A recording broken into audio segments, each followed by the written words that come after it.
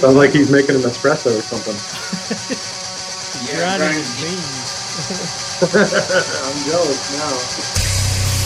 I'm almost done. He's making You're done. some Black Roger coffee. I got some Defiant Munition coffee. Well, that's right. Yeah, I did. I got some. Yeah, I was gonna say I'd send you some. Feel like it. I don't drink coffee. But feel like it. Yeah, we do a dark roast and a medium roast. And the dark roast is awesome. It's just coffee. I mean, it's nothing special. You need to send Brian some. What's that? Send Brian some. Yeah, man. I love coffee. I'll take some. Yeah. Absolutely. So, Pete, this is Brian Steer. He's over the marketing over at Lockdown Secure. Yep. Mm-hmm. And Brian, this is Pete Pye. He's the owner of Defiant Munitions. Yeah, I don't know if you ever heard of Corbon Ammunition Company. What is it? Corbon Ammunition Company. Yeah. That was my family's company. My dad started that company in 1982, and then we have since sold that, and I went off on my own and started up Defiant Munitions. Okay. Cool, man. Yeah, I like that. Yeah, Corbon was a self-defense, like real self-defense oriented ammo for a long time. Yeah, so. And it Defiance is the same way. We're building, getting into the hunting market more now, and some of the new cartridges. So yeah, we're adding new stuff all the time. All right, y'all ready? Let's do it. Yeah, man. All right, lead heads. We are back with another episode of the Talking Lead Podcast, coming to you from the Lead Quarters. Leducating the unleducated since 2012, the Talking Lead Podcast. This is our 10th year of podcasting. We were one of the first, if not the first, firearms podcast out there available. So there's a lot of people that got in there right at the same time, but I think we might have beat everybody. But regardless, we're still here. We're still doing it. We're having great episodes for you lead heads, cranking them out weekly, sometimes more. And this is a topic this episode that I want to talk about that I haven't really gotten into yet. It's one of those where I'm afraid to get into it because anytime I start something new, it just adds up. Cha-ching, cha-ching, cha-ching. So we got some experts on here to talk to us about reloading today. So before we get into it, before I introduce my guest, make sure if you haven't had an opportunity, go back to our last episode, which I do believe was the AK Corner, Season 4, Episode 6. Halfway through our season of the AK Corner, we talked about home builds, building your own AK-47. We had some experts on the show. We had Brian Keeney with Occam Defense Solutions making his return. We had, for the first time, Billy Cho joining us, and Billy was one of the original founders, or I guess owners of, what's that Las Vegas AK company, Pete? Rifle Dynamics. Rifle Dynamics, RD, Rifle Dynamics. You know Billy Cho, don't you? Oh, yeah, very well. Yeah. When I was walking in to get ready for the podcast, I just got off the phone with him. Oh, okay. Well, there you go. I know him very well. And Jim Fuller joined us for about 2 minutes, but his audio cut out on him, so we didn't get the pleasure of Jim's advice on this episode, but he's going to come back. We'll have him on a future episode. And our good buddy Drew with Century Arms was on there. Always a good time when Drew joins us. He's a hoot. So go back, check that episode out. I think you're going to really enjoy it. And then kind of keeping on the coattails of that episode, kind of DIY, do-it-yourself, I wanted to talk about reloading. And that's what we're going to be talking about this episode, is reloading. And to do that, you just heard a familiar voice, is Pete Pye with Defiant Munitions. Pete, welcome in. Hello. I thought Pete would Thanks for having me. Oh, absolutely. I thought you'd be a great addition and wealth of knowledge for this, since, you are a ammo manufacturer. So, and yeah. I'm sure, it's kind of been in your family for years. Your dad had the company. You were talking about this offline. It was Corbon. Yep, my dad started Corbon in 1982. Yeah, so I mean, you've been doing this since you were born. Yeah, it's been a while. Been a minute. So great information that we're going to get from Pete here, and then also joining us is new to the show. We got a new guy. Is Brian Steer, and Brian, welcome in. Thank you. And Brian is with Lockdown Secure, which that name is familiar for you regular lead heads. We had Lockdown Secure on. I guess it was last year. Yeah. We had Ronell Franklin on, and she was giving us the lowdown on Lockdown Secure. And as time passed, things happened. Brian has stepped into that role now, the role that Ronell had, and taken over. And I got to meet Brian the other day, and we were talking, and he's like, "Hey, I'm into reloading," and I was like, "That would make a great show." So you said you've been doing this for about 10 or 12 years, something like that? Yeah, about 10 years. Yep. Yeah, so Brian's got a lot of experience with this. He's got some great tips and tricks and knowledge, and we're going to pick his brain on this. And, of course, as always, we've got the listener questions. If you guys saw my post on Instagram, which it didn't post on Facebook, I apologize. I don't know what the deal's going on with Instagram. I'm in some kind of Instagram jail right now where I've got limited something. I'm being heavily shadow banned, so I need your help, Leadhead. So whenever I make a post, share that post if you would, please, on your sites to get the message out. But I appreciate everybody who posted their questions. For this episode, we're going to get to those, and if we don't answer it during the segment, then we'll do it toward the end. And we've got some great giveaways that we're going to be doing this episode too. So we reward those who participate. So you participate, you listen, and you win. That's how we do it on this show. Oh, yeah. Like it. That's right. I think we give more away on this podcast than any podcast that's out there. Joe Rogan don't give you shit. What's Joe Rogan give you?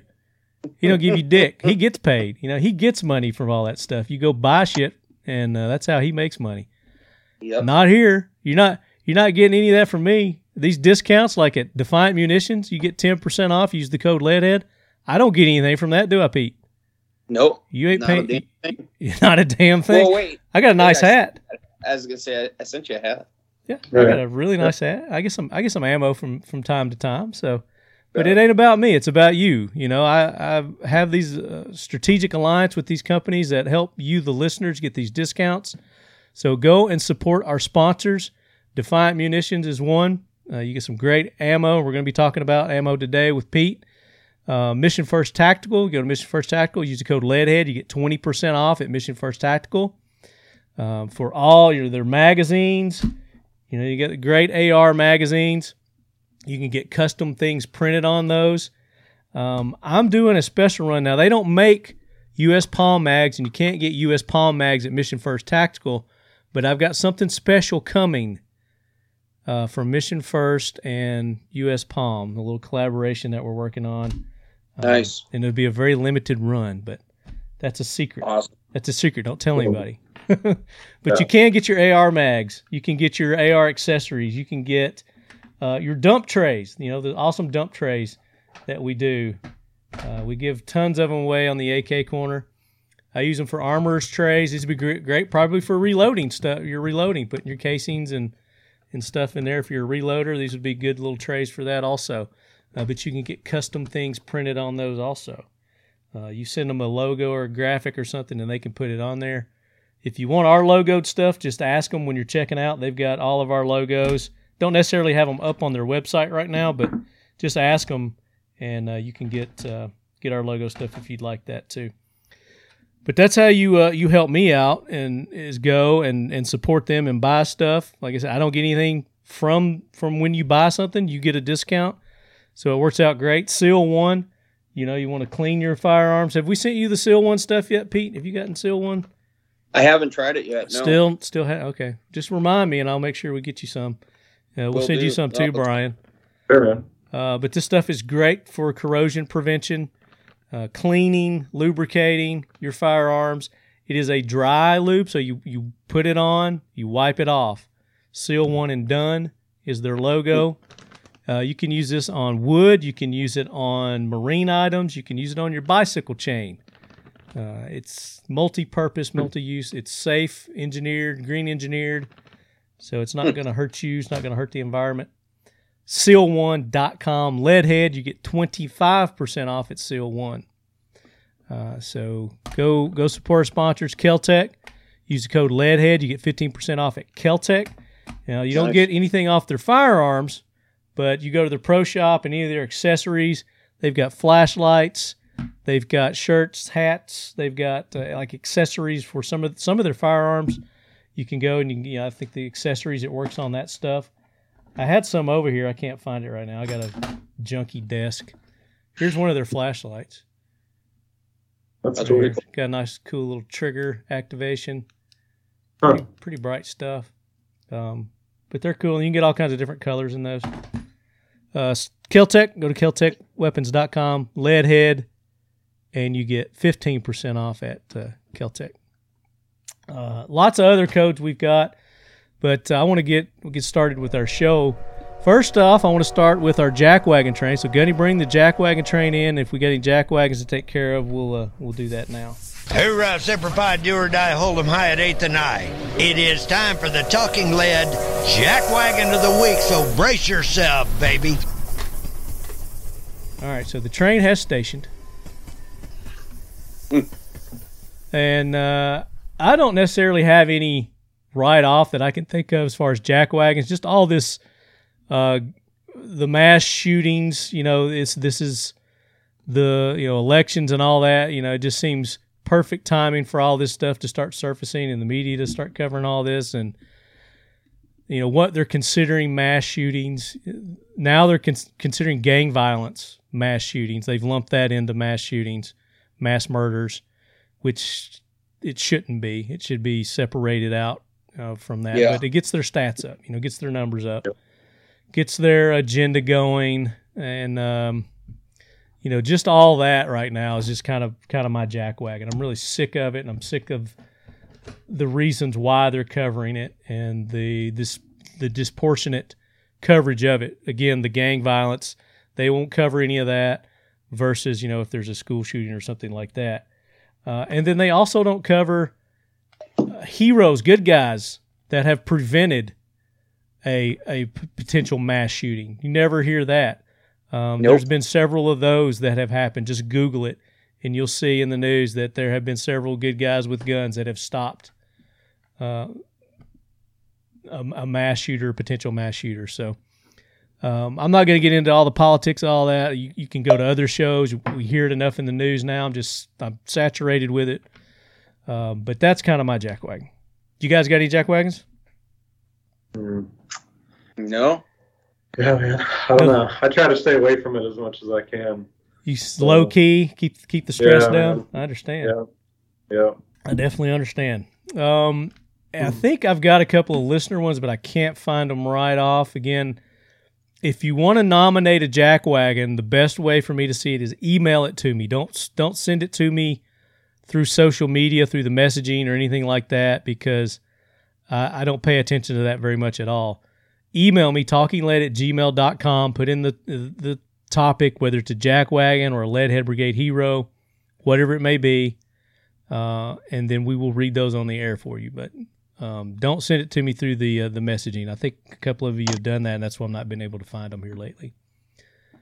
What about heroes? You got anybody that you'd like to spotlight as doing something good in our community or our world? Anybody come to mind? Actually, I got an email from Becky Ackley this morning. She's a pretty big female competition shooter, and she got nominated to shoot the IPSC Pistol World Championship in Thailand. So I think she's only one of two women that have ever been given that. So that's pretty cool. That is awesome. What's her name again?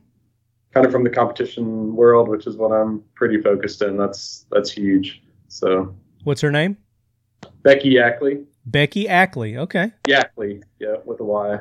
Yeah. Congratulations, Becky. Yeah, pretty cool. Are you going to that? Nah, I wish, man. That'd be awesome. maybe I can get a company to pay for me to get. So well, no, but I'd love to just go and watch. But it's a world championship, so it's all the best shooters in the world that go, and she's representing Team USA there at the World Shoot. So awesome, it's a huge accomplishment. So. Well, if you know her, we'd love to have her on the show. Maybe get her on the show. Talk about it after she wins that Taiwanese thing exactly. There. Yeah, that'd be cool. USA. What about you, Pete? You got any heroes? Nothing I can think of. Nobody come to mind right off the bat. We just came off Father's Day. It was a big Father's Day weekend. Did you guys have a good Father's Day? Yeah, man, it's good. Yeah, yeah, we went shooting. Nice. Perfect way to celebrate Father's Day. But yeah, me, the kids, my brother, and my dad all went shooting. So nice. Man, I love that. Yeah, very good. What about you, Brian? What'd you do to celebrate Father's Day? I have a almost 5-year-old and a 1.5-year-old, so they're a little young to start shooting. But as soon as they're ready, I already got guns bought for them and everything. Nice. But yeah, man, we just hung out at the house, had some family time, did some barbecuing and stuff. So that's perfect. Yeah, that's America right there. That's our right. freedoms. Yeah. It's thanks to our Constitution and our military men and women, and just good, cold-blooded, hot-blooded, what do you call it, red-blooded Americans that make that possible. Yeah. Get out there and enjoy it. So I've got one here, and I started this a couple episodes back. I was getting these emails from a company called the Infidel CO, and they have like a combat news and hero stories that I don't know if it's weekly or what, but I thought it was a pretty good source of information. So this one is R. Dunlap led his company through a hail of artillery, mortar, rifle, and machine gun fire. Robert Hugo Dunlap was born in Abington, Illinois on October 19, 1920. He graduated from Monmouth College in May 1942 with a degree in economics and business. He enlisted in the Marine Corps Reserve on March 5, 1942. While still a student at Monmouth, he was called, and I may be saying it's Monmouth. I don't know. Sounds like an Ivy League one to me, but he was called to active duty in May 1942 and transferred to the officer cadets class at Quantico, Virginia. He underwent parachute training and was assigned to the 3rd Parachute Battalion. On February 22nd, my birthday's the 24th, 1945, while leading his squad through heavy small arms artillery fire and an assault on a strongly defended enemy position, Sergeant Allen and his men became isolated in front of his platoon, which received heavy casualties, including the platoon leader. Advancing to first lieutenant in April 1943, he took part in the invasions of Vella La Vella and Bougainville in the Solomon Islands. He returned to the United States in March 1944 to join the 5th Marine Division. On October 2nd, 1944, he was promoted to captain and became commanding officer, Company C, 1st Battalion, 26 Marines. The day after the Iwo Jima landing, Dunlap led his company through a hail of artillery, mortar, rifle, and machine gun fire uphill toward a series of steep cliffs and enemy-held caves. When finally the volume of enemy fire became too intense to advance, Captain Dunlap held up his company, crawled along approximately 200 yards forward of his front line while his men watched in fear and admiration. From the position at the base of the cliff, about 50 yards from the Japanese lines, Dunlap spotted the enemy gun positions and returned to his own lines to relay the vital information. He worked without rest for 2 days and 2 nights under constant enemy fire, skillfully directing attacks against the almost impregnable enemy positions. On February 26, Dunlap was shot in the left hip and evacuated from Iwo Jima. The Medal of Honor was awarded by President Harry S. Truman to Captain Dunlap in ceremonies at the White House. He retired with the rank of Major on December 1st, 1946. Major Dunlap passed away on March 24th, 2000, and was laid to rest in Warren County Memorial Park in Monmouth, Illinois. So there you go. There's the Leadhead Brigade Hero of the Week. Robert Hugo Dunlap. Very cool story. I got a picture of him right here. Let me share my screen. For our video viewers, so if you're listening via the podcast, we also post this on YouTube with a video version. I try to get it up as close to the release date of the podcast, but the audio comes out first and then the video. There is it Major Dunlap? Captain. Yeah, Captain. Highest rank major. There he is. Good looking young man right there. Yep, looks like a badass to me. That's part of the greatest generation ever there. Yep. A generation probably never to be seen again, unfortunately. All right.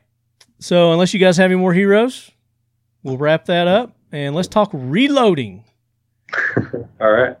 Hey, Leadheads, Dwight Settle with Seal One. Just here to talk to you and tell you a little bit about our product. Seal One CLP Plus is a bio-based, non-toxic product. It comes in a paste, liquid, aerosol, and pre-saturated bore-specific patches called sealskins. They all do the same thing, just different methods of application. The best way to use our product is to start with a clean firearm. There's two reasons why I say that. First, you start with the Seal One CLP Plus by field stripping your firearm and covering the entire firearm inside and out, bore, barrel, everything with the Seal One CLP Plus. You'll see how easy it spreads around. You'll want to wait about 15 to 20 minutes. Then you come back and you want to wipe it all off. So you see how easy it is to put on and remove. And the second reason we say to use a clean firearm is you'll find that it's not clean. We're going to pull out more carbon that's been left behind with whatever product you've been using before. Okay, it takes about 3 cleanings, so I like to say a clean shoot, clean shoot, clean shoot, just normal usage before the Seal One CLP Plus has removed whatever product that you were using before and has seasoned the firearm. It's kind of like breaking in a cast iron skillet. And after that first cleaning, you will notice a difference. And with each successive cleaning, you will find that it gets easier and easier to clean. Seal One CLP Plus is a dry lubricant and is designed to work as such. You will find that malfunctions are virtually eliminated when used properly because the majority of all malfunctions are caused to carbon buildup. And with the Seal One CLP Plus, the carbon does not build up. Seal One CLP Plus is safe on all metals, plastics, composites, polymers, rubber, wood, and leather. Seal One CLP Plus is a one-and-done formulation. No other products are required or needed to clean and lubricate and protect your firearm. That's why we say Seal One and done. Seal One is a proud sponsor of the Talking Lead podcast and the Leadhead Brigade. Use the code LEADHEAD for a 25% off discount.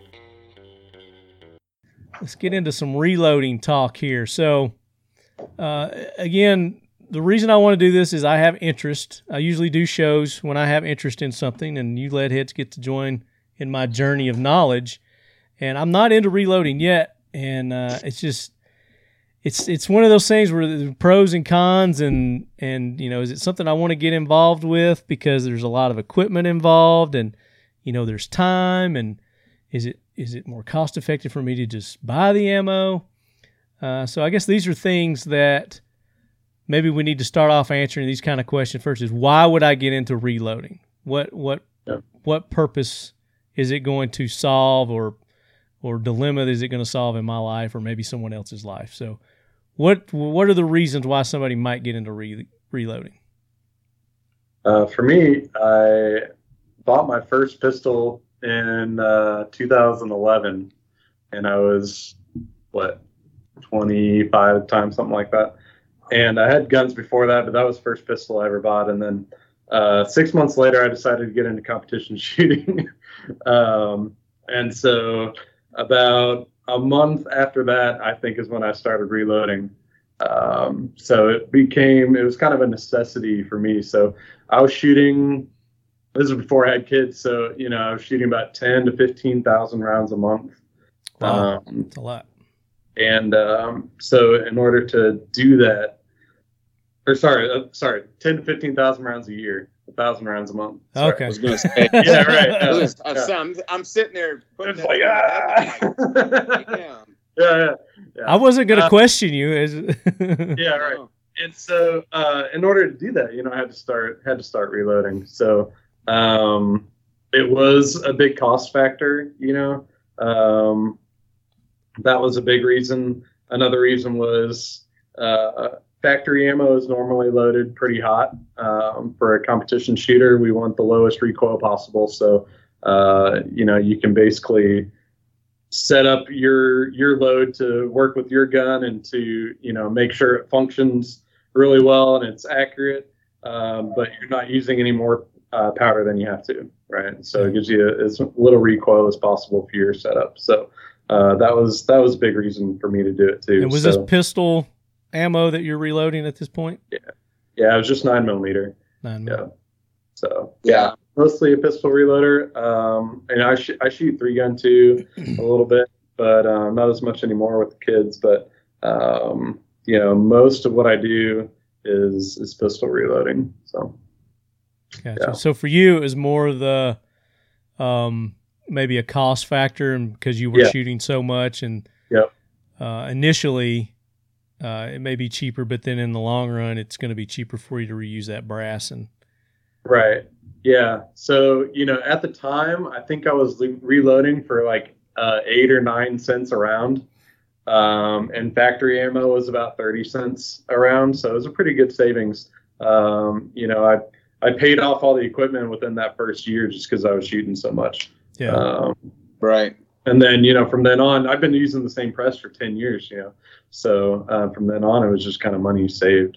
And a lot of people will say that you don't really save money reloading. And my comeback to that is usually it's a choice. Like it is cheaper, but most people just tend to spend that money on more gun stuff.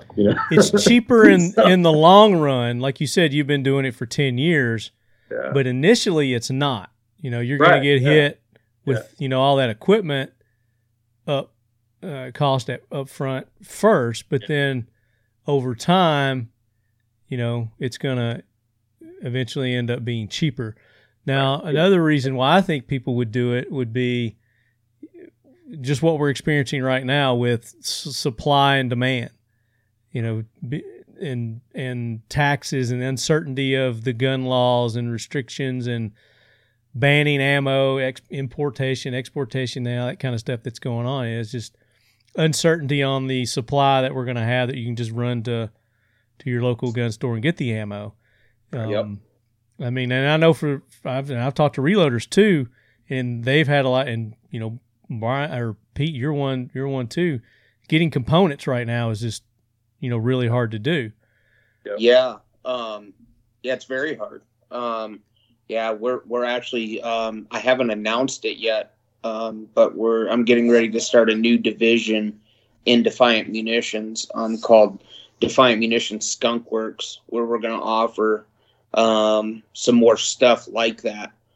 So if, customers that are sitting on bunches of brass or primers or bullets or stuff, we will, be able to do it in Skunk Works. Okay. So they can send you those components and maybe help cut their cost kind of deal? Yeah. And you'll load it for them. Say they have several thousand primers and they want some 223 loaded up. They can send me those primers and I'll supply the rest of the components. Or if they have, a bunch of 223 brass that they want loaded up, we'll do it in Skunk Works. So that's cool, man. I like that a lot. Yeah, that's a great idea. And actually the weird thing is I was doing it anyways. So there's people calling me just saying, hey, listen, we bought all these components to reload and we just don't have time to do it. Can you do it if we send it to you? And, obviously depending on what it is, I do it. So now we finally have something up on the website. You can go to DM Skunk Works and fill out a form that gets submitted to me. I review and stuff like that. But yeah, and I mean, to go further on your what you were saying, being able to, to reload like that is, to customize your loads, like what Brian was saying, be able to dial your loads in for exactly, the felt recoil, the velocity, the performance that you're wanting. So that's a big thing. You can really, really get down on it. Well, that's it. For serious shooters, that would be another reason is you dial into your, there's barrel harmonics, with rifles. So different loads and everything, every barrel, they've got a little different harmonics to them, and finding that in your rifle is going to get you, even more precision. So that would be a reason why some people would reload. Like, Brian was saying that, the different mixture in the powders and the recoil and, exactly that type stuff. So different hunting, different competition. So you can get it exactly tuned for you, tuned for your firearm that way. So maybe not necessarily a cheaper way. It's not always about money for people, right? And that maybe it's a factor for you, maybe it's not, but it's another reason why people would potentially do that. Get into it, just like the AK parts. Building your own AK parts kits have gone extremely way up, and then all the tools and everything that you have to do that. If you're just building one parts kit, it's probably not worth it for you to buy all that. But again, what's worth it to you? Is it the fun? Is it the enjoyment? Is it the satisfaction of, hey, I did this myself kind of thing? For some people it is. Some people it is about the money. Yeah, definitely. Yeah, being able to, go out to your reloading bench or, your room and to get away from everything and just kind of decompress and do some, some loading is definitely a thing. So yeah, it's got a therapeutic kind of attribute to it, I guess. Yeah. I usually listen to music pretty much anytime I'm doing anything, but when I'm reloading, it's just like I don't have anything in the background. I don't have any music. I don't have anything going on. It's just me kind of focusing on the machine, and like what Pete said, it's definitely therapeutic. Just kind of sit there and make your own ammo. It's especially if you got kids and everything's real hectic and you're always running around and doing stuff, to just like kind of sit in one space and not look at your phone or have any other outside stuff going on. Like when I shut the vault door in my reloading room, like I'm in there and that's what I'm doing. So it's me time, my time, it's your own personal private time. Yeah. And there's that aspect of it too. But more to what I was getting along, is self-reliance. Again, being self-reliant, kind of like the prepper mentality, I guess, is when the shit does hit the fan and there's no more supply of ammo. You have the ability to make your own and be self-reliant. So there's that aspect of it is what why some people probably would get into it as well. But there's some of those crazy rounds too that it's hard to find ammo for. Some of those crazy loads.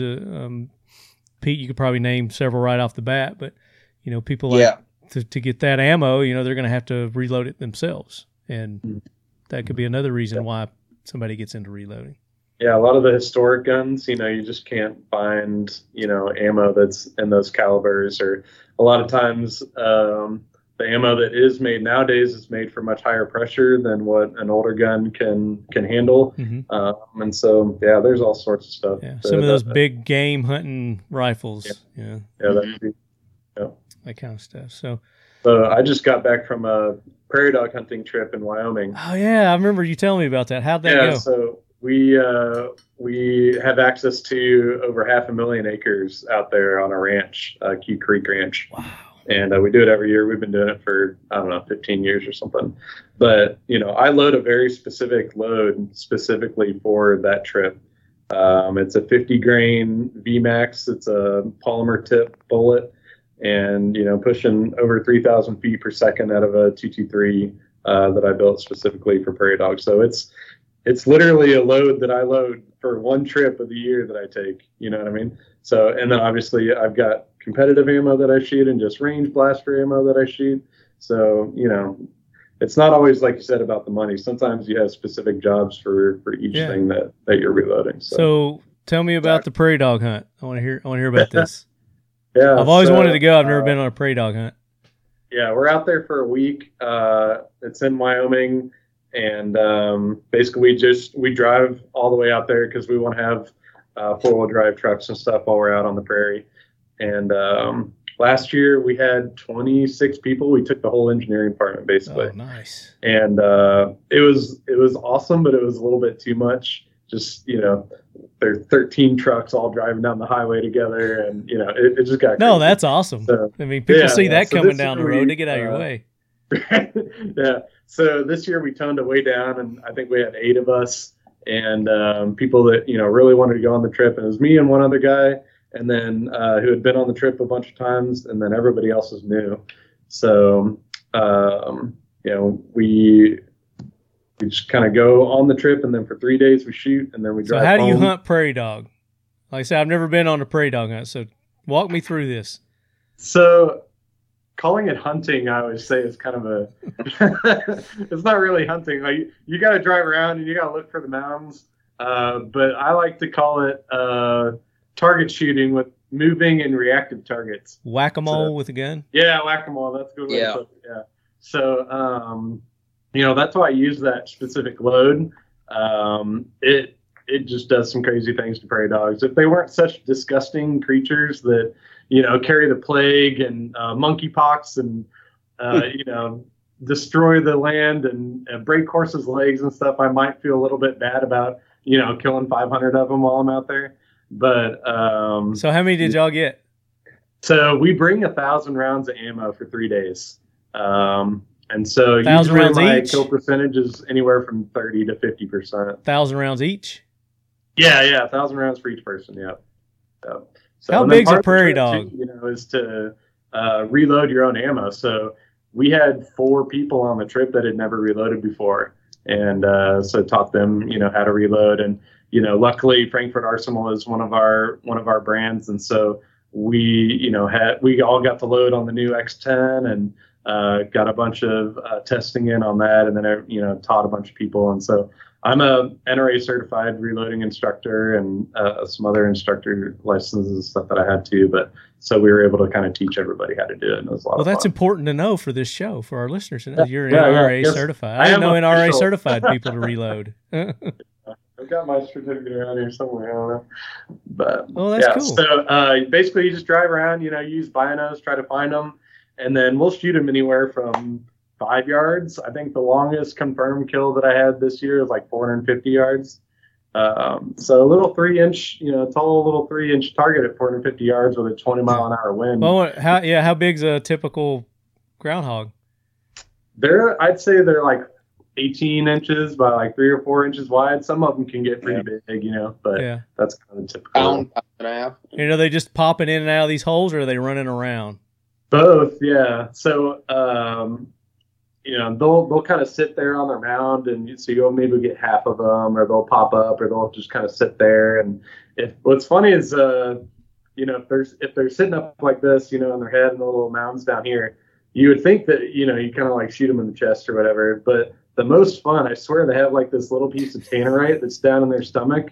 And if you shoot them in the perfect spot, they'll do backflips and stuff flying up in the air, and it's a lot of fun. It's also a really cool way to become a better shooter. Like I said, I was mostly a pistol shooter, and so my first year out there, like being able to read the mirage through the scope and try to figure out which way the wind is blowing based on the mirage, and then we only have 250 yards at our range, and so you don't have to worry about elevation or wind or anything. But out there, you might have a 20-mile-per-hour wind going this way and a 10-mile-an-hour wind going this way, and it gets all crazy. Temperature and all that comes into play, definitely. Yeah. So it makes you become a much better shooter. Now, does anybody use a 22? Not really. No, the 22 is just not very much fun. So a lot of people use like 204. Which is a really good round. You really want the velocity. So 22, 250, 204, 223. Some of those you can get up into the 3,000 feet per second range is usually what people use. Yeah. So, cool. But I'll have to go on one of those sometime. If you haven't done it, you need to do it. It's a blast. So Pete, you and Brian Keeney need to go. Let's do it. I could probably find somewhere here in South Dakota to do it. We at Defiant Munitions, we actually offer a similar bullet to what Brian was describing. It's a 55 grain Blitz King polymer tip, 3150 feet per second. It's screaming. Yeah. It's the perfect prairie dog load. But 204 Ruger, which we don't offer right now, but that's a very popular one. And like Brian, I mean, there are people that use 17 HMR and with the rimfires, but typically there's wind issues out there, like Brian was saying, and they don't, the rimfires don't fare very well with the wind. But yeah, they get pushed around a lot. Yep. So. Gotcha. Now, do they spook easy? Because you said you're shooting some from 5 feet away up to. Dumb, man. They have to be the dumbest creatures in existence. I was going to say, if you're getting 5 feet away from them. And they're cannibalistic too. So there'll be two right next to each other. You'll shoot one. It'll like blow all the guts over onto this one. He's like just sitting there eating the guts off of his chest. And he looks over and his buddy's split in two, but he doesn't, think to like run away. He's just like, like buffet. What happened to Jim over there? They're just, who opened the buffet? Dumb, so, yeah, they are. Oh. Yeah, I've seen them eating each other before too. Yeah. Oh my gosh. Well, so we'll shoot 200 of them in one spot, and you'll go back to that same spot the next day, and they're all gone. Cleaned up. The eagles will come down and get them, and they'll pull each other back into the hole, but it's just like a fresh start every morning. It's really weird. Wow. Yeah. Coyotes come in. Coyotes, yeah, definitely. So, yeah, I want to do that sometime. It's a fun time, man. You got to do it for sure. Hell yeah. So we kind of talked reasons. So you decided you want to do this now. So I want to do this now. What do I need? What do I need to get started into reloading? I know there's going to be a bunch of tools, and I got to get all these materials. I got to stock up on primers and casings and bullets and powder. Yeah. You got to have powder. Yeah.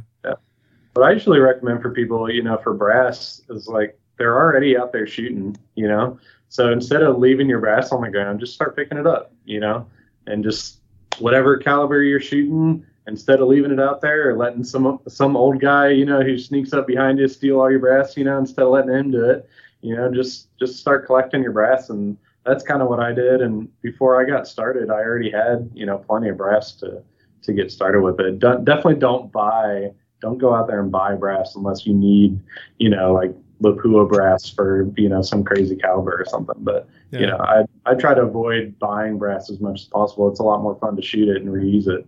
So. Yeah. Exactly what he said. I mean, like when we go to the range, we use an outdoor range here that's local to us. And it was funny because before all this pandemic stuff started, you could go there any given day and there's tons of brass. Everybody, now it's spotless. You can't find a single piece of brass because there's so many more people reloading and picking it up. Yeah. Same here. We've got a really nice outdoor facility that a lot of the law enforcement agencies use. And so if I see that, the SWAT team is out there training, or I see the FBI out there, or the sheriff's department, or our local police department, anytime those guys are out there, they leave brass all over the place. And so, I'll keep an eye. We have a calendar of events out at the range, and I'll go on there and I'll keep an eye on the calendar. It's like, oh, okay, I see the FBI shooting. I know they shoot 9mm. The SWAT team's going to be out there. They're shooting, their sniper team's shooting 308. And so, that's how I get a lot of my brass, is that way. So I know some ranges don't want you to do that because they police their own brass and resell it themselves. Right. Yeah. Our range, it's a private club. And so we pay to have our membership there, but they actually like it because it keeps the range clean, kind of like what Pete was saying. Yeah. And so, it's really going to depend on where you shoot. If, you're at an indoor range or something, a lot of those guys will pick it up and resell it, at their shop. And so, you just kind of got to ask. So, yeah. So, I guess maybe another question would be pistol and rifle. Is it two different procedures when you're reloading? It's the same general concept is the same, but rifle is just more complicated. So there's less steps to reload pistol. So, but you do both. Same general concept. You do both nowadays, right? You do pistol and rifle. Okay. I mostly reload pistol, but yeah, like I said, I just loaded 1,000 rounds for the prairie dog trip. So. Gotcha. So the components, the casing. We kind of talked about the casings where you police your own brass, where you can get that, but you can also buy it. There's places where you can buy it. You can buy new, or you can buy reman. Yeah, there's a lot of like once-fired brass out there that those indoor ranges and stuff are shooting and then reselling. So, yeah, for me, I'm lucky to have a range, 15 minutes from my house, so I just go pick up brass anytime I'm running low. But for people that can't do that, or they have to drive a long way to get to it, buying once-fired brass is not a problem at all, especially for a pistol. But even for most rifle calibers, it's not a big deal. But then you got to get bullets, you got to get powder, you got to get primers. What are your suggestions on those components? So primers is the only one that's really tough, because you can use pretty much any bullet you can find. You know what I mean? There's 100 different weights and tons of different powders and all that, and you can pretty much make anything work. If you can find the right recipe. But primers, you're kind of out of luck. Like you can't make your own. You can't use a bunch of different ones. So really, there's just like Winchester, CCI, and then Remington. Are the main ones. And is a primer are there different types of primers? Is just one primer does all bullets? So the primer is just that, and so I have one is kind of knocked out. So you're basically just popping out the old one and putting a new one in.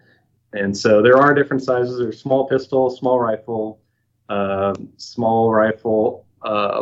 rifle. So there's small and large of both pistol and rifle, basically. Okay. So and then that's all you got to worry about when it comes to primers is small, large, pistol or rifle. Yeah, pretty much. You can get into the weeds on it if you want. Well, yeah, I was going to say how I actually know quite a bit about primers. And it's like how deep do you want to go 3? Want to go 3 hours on it, or? Yeah. No, I don't want to go 3 hours, but I just for like me. When I'm getting into something and somebody goes, oh, we'll go get some primers. And then I go look for primers, and then there's 5 billion different kinds. Like, well, which fucking primer do I need for my 223? Which primer do I need for my 308? Which do I need a different, is this primer better than this primer? Yeah. So like Brian was saying, there's Federal and all those. Well, then you got like CCI and Federal that actually make their match primers, like their bench rest primers or the Federal gold medal match primers. And it's kind of funny because the only difference between and I can speak for the ones at Federal, the difference between like a Federal regular factory primer and a Federal gold medal match primer is literally the technician that's making them that day.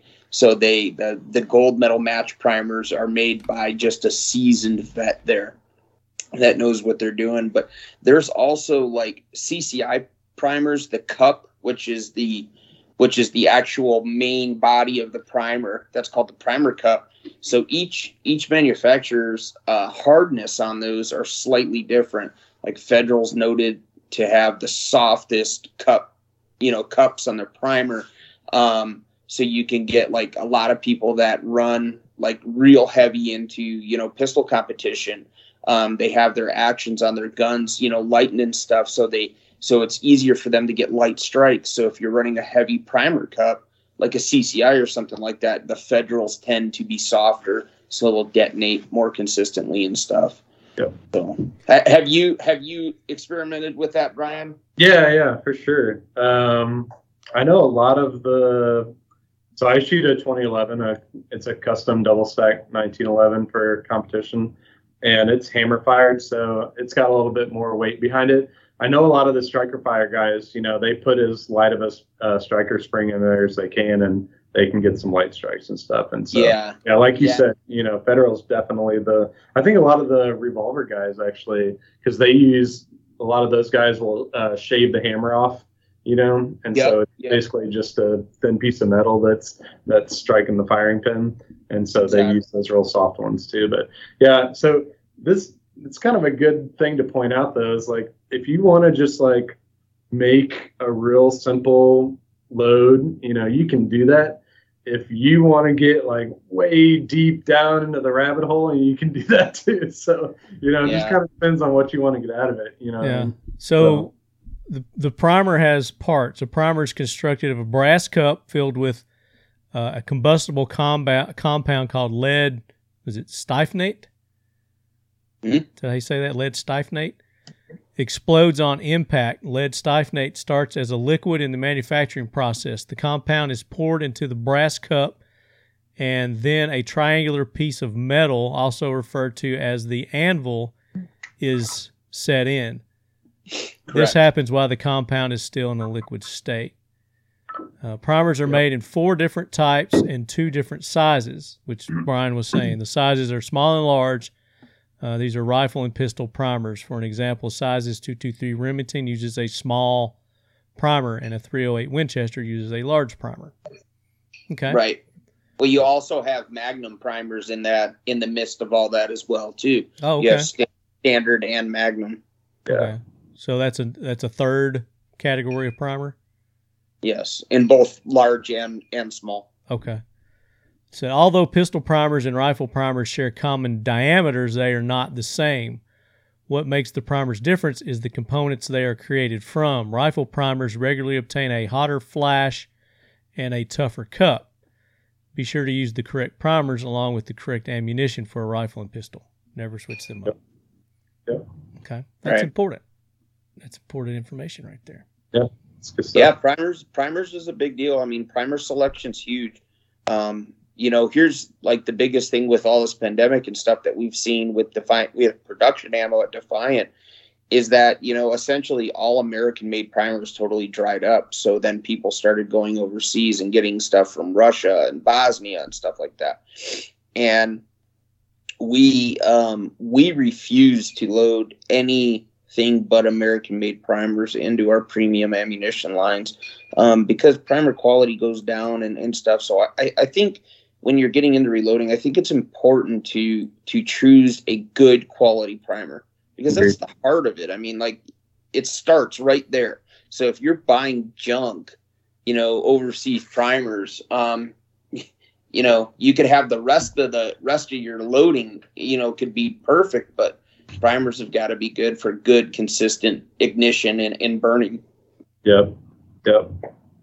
Yeah. So I would say, pretty much any of the brands, you can buy. I would just stay away from, like Pete was saying, like the Wolf and the Tula stuff. I know I went to a gun show and I bought like pretty much everything I needed to get started reloading. And the only thing that they had there was Wolf primers. I think I loaded 10 of them and only 5 of them worked. Oh, so wow. I think I still have that box, and it was like 10 years ago. So I would, any of the other brands are good to go, but I'd stay away from those two or any of the kind of Burden Prime type stuff too. So yeah, exactly. They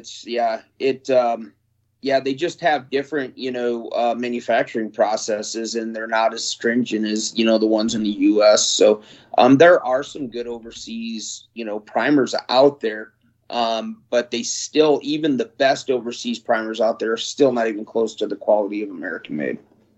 So let's get in. Let's talk about the powder now. I think that would be another crucial element. Talk about the powder. What am I looking for in powder?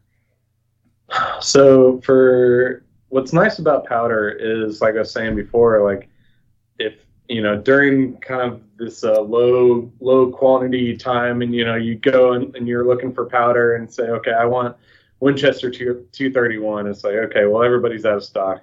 Okay, well, I know that HP 38 is the same. Maybe I'll search for HP 38. Okay, it's all out of stock. Okay. So, but luckily with powder, you have a lot more flexibility. So you can go online and, that Hodgdon website that we were talking about earlier, it's like you can kind of search for all these different loads that you can work with different powders. Obviously, there are ones that I always recommend for newer for newer reloaders. Like Winchester 231 is a really great kind of overall pistol powder. You can use it for 9, 40, 45. I shoot mostly tight group just because it's a really great load. It's a really great powder for competitive shooting. And it works really well for all sorts of different calibers as well. CFE pistol is good. So there's a few good ones out there that I recommend, but what's nice about powder is really you can just kind of use a lot of what's available out there and just try to find a recipe for it online and just kind of go from there. With any powder, you start off with the starting load and then kind of work your way up. And we'll get into that as far as, when we get into making them up. But right now, I just want to talk the components. That's nice about powder, though. It's really, it's pretty open. You can choose pretty much any brand or whatever you want that you can find a recipe for. Okay. So, is it the same powder for a pistol, 9mm versus a 357 versus a 50 cal bullet? Is it same powder? Yeah. When you get to the top and the bottom of the ranges, you start getting more specific powders that are made specifically for like the Magnum cartridges and stuff. But in general, if you're loading 9, 40, 45, they can all pretty much use the same powder. And can that go in a rifle? No. So there are pistol powders and rifle powders and shotgun powders that are different. Yeah. So. Yeah. Again, Brian said it really well. I mean, but yeah, you can really go down the rabbit hole because each powder manufacturer out there makes, they all make comparable burn rate powders. So, if you're really unsure on if you're just getting into reloading and you're really unsure about what to start using, maybe start doing some research. Say you're, loading 9mm, start doing some research to see what powder burn rates work best with what bullet selection that you're going with. And then you'll have, a huge list of powders that'll work, in different brands. And in what Brian said is the cool thing is if you can't find one, there's 100 other ones that you could find, hopefully that are in the same burn rate. So, and then bullets, I guess that brings us to a bullet. What am I looking for in a bullet? I guess that's going to definitely be caliber specific and it is, yeah. Different grains, different weights. Yeah. So for me, I've been loading with Barry's bullets for I don't know, forever. It seems like 7 or 8 years probably now. They're a plated lead bullet, so they're on the cheaper side. So I think, on like Midway's website, they're anywhere from 8 to 11 or 12 cents around now, which is pretty reasonable. You can spend up to 20, 25 cents around on pistol if you want to. If you want, I usually load a really hot 9mm load for the Prairie Dog trip that I'll just keep in my pistol. And it's a Spear Gold Dot, which is a hollow point. And then almost like twice the powder is what I put in my competition load in that as a hunting load. So it's got a much higher velocity. But yeah, that's. What's your thoughts on the bullets, Pete? The ones that, Brian said, the Berries are very famous. They're when he meant cheaper, he meant cheaper as in price, but not quality. A very premium selection of, bullets, for the competitive shooters because they specialize in making, they're like he said, they're a plated lead bullets. So in the middle there's lead and then they use a plating system and their plating system's much, much thicker. When you get down into the cheaper, now I'm talking lower quality plated bullets, what can happen is the rifling can strip the plating off and cause serious accuracy and velocity issues, performance issues. So Barry's does an ultra thick plating process that makes them very famous for it. And then, it depends on what you want. If you're, looking for competition or hunting, there's also a large difference in solid copper bullets and then lead jacketed bullets. And what I mean by lead jacketed bullets, like a traditional lead jacketed bullet, is you have a lead, you actually have, pure lead with some kind of a copper jacket either plated onto it or, formed around the lead. And then, so I can take a 9mm 125 grain traditional, lead jacketed bullet, and then I could have a 125 grain solid copper bullet. And the loadings for both those, even though they're the same caliber, same weight, are so much different because there's a hardness difference in length difference in, from copper to lead and stuff. So you have to be really careful when you're, when you're starting to reload and loading these cartridges, because you really need to look at each individual load development for the specific bullet that you're loading. So just because it said the load data that you're looking at says this is good for a 9-125, make sure it's what bullet, and if you're shooting a comparable bullet, if not that one. So research the load data, the reloading data for the exact bullet that you're looking to load. I think that's really important. So when you're talking about the load data, and you said something about a recipe earlier, there are books out there, or there are websites, probably apps nowadays that will tell you. And I guess when you say load, the amount of powder for that particular metal bullet, what component that bullet's made out of. You're saying that a different powder load would need to be considered for each of those, and there's guides for that out there. Right. Yeah. So this kind of gives you an illustration of kind of a plated or a jacketed lead bullet. So you can see kind of the copper that surrounds it. So, and then this one is a fully plated bullet or fully jacketed bullet. So it actually encompasses the lead on the backside. So, but this is a hollow point bullet. And so, I think what Pete said is really good, for new reloaders to pay attention to is, if you look in your reloading book, you're going to see all these abbreviations for like different types of bullets. And you really need to kind of pay attention to that. Usually at the bottom or at the beginning, there's kind of a layout of what all these different acronyms mean. Good point. It can get kind of confusing. There's hollow point, or there's soft point, or flat tip, or round nose, or there's like a million different ones. So kind of scroll down through there. So now for our video audience, our listening audience, I've gone to a website. It's called Hodgdon.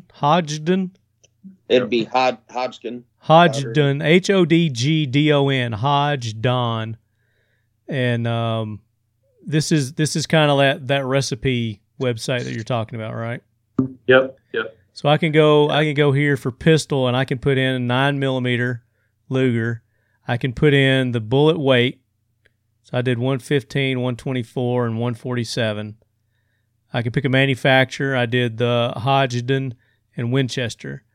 And then you can also pick powder. Yep. And then you can hit that, and then it goes down, and then it gives you, tell me what we're looking at here. Sure. So 115 grain is the weight of it. So I've got a little scale here. And you can literally weigh the bullet just like you would weigh powder and figure out what grain it is. So 115 grain is literally how much the bullet weighs. And then FMJ stands for full metal jacket. So that is probably the most common 9mm bullet out there right now is 115 grain full metal jacket. Yeah. And when you buy them, you're buying them in bulk. And if you buy your bullets, then you'll know this box is 115 grain full metal jacket. Exactly. Bullet. Yep. Or TMJ, total metal jacket.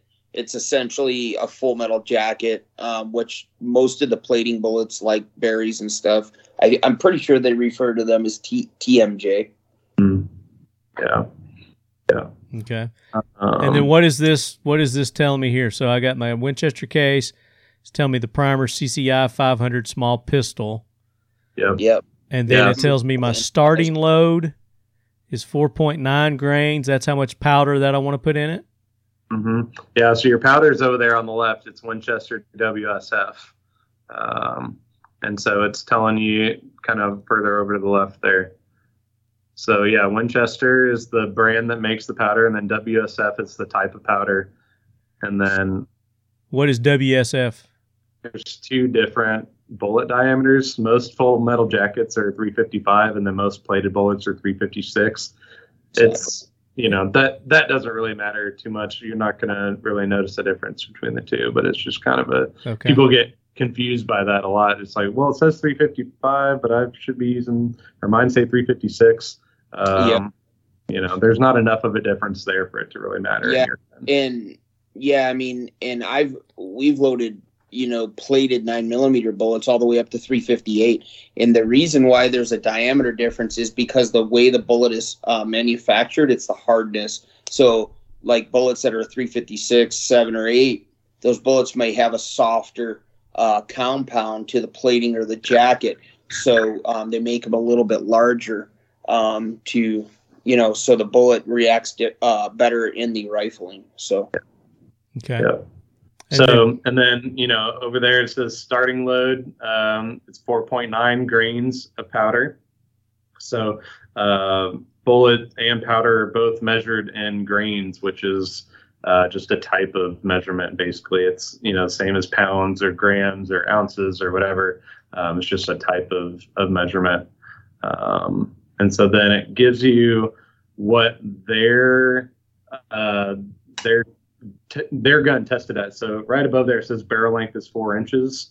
So that's kind of the test barrel that they use to get that velocity. So if you've got a 5-inch barrel or a 6-inch barrel, you'll probably get a little bit more velocity out of it. If you've got a 3 or a 2-inch barrel, you'll probably get a little bit less, but that's kind of just a generic, gives you an idea velocity for that load. So yeah, so you always start at the low end, the 4.9, and then slowly work your way up, every 0.1 or 0.2 grains, and slowly work your way up until I like to do what's called a ladder test, which is really common with rifle, but it applies to pistol as well, where let's say you load 4.9, 5.1, 5.3, and 5.5. And you load up 10 of each one of those, and then you take them to the range and you see what your gun likes the best. And then whatever your gun likes the best, you just kind of run with that, maybe make 100 of them and see how it does. But, you could have 5 M&P pistols that are all the same, they're all 5-inch 2.0s, but one might like 4.9 grain bullets one might like 4.9 and one might like 5.3. So that's another cool thing about reloading is you'll really get to tailor your load to your specific gun, but you won't know what that load is until you kind of, set up that ladder test. Play around. Play around with it. Yeah. That's a really good point. I mean, I've had totally full custom built rifles in the same caliber, consecutive serial numbers. They were literally built together, and the loads are totally different. Yeah. But that's a really good point. It really, when you're doing reloading, you're able to load for your specific firearm, for that gun, for that serial number, because the next one may be totally different for whatever reason. Yeah. Now it's giving me this this range 4.9 to 5.7. What if I went over that?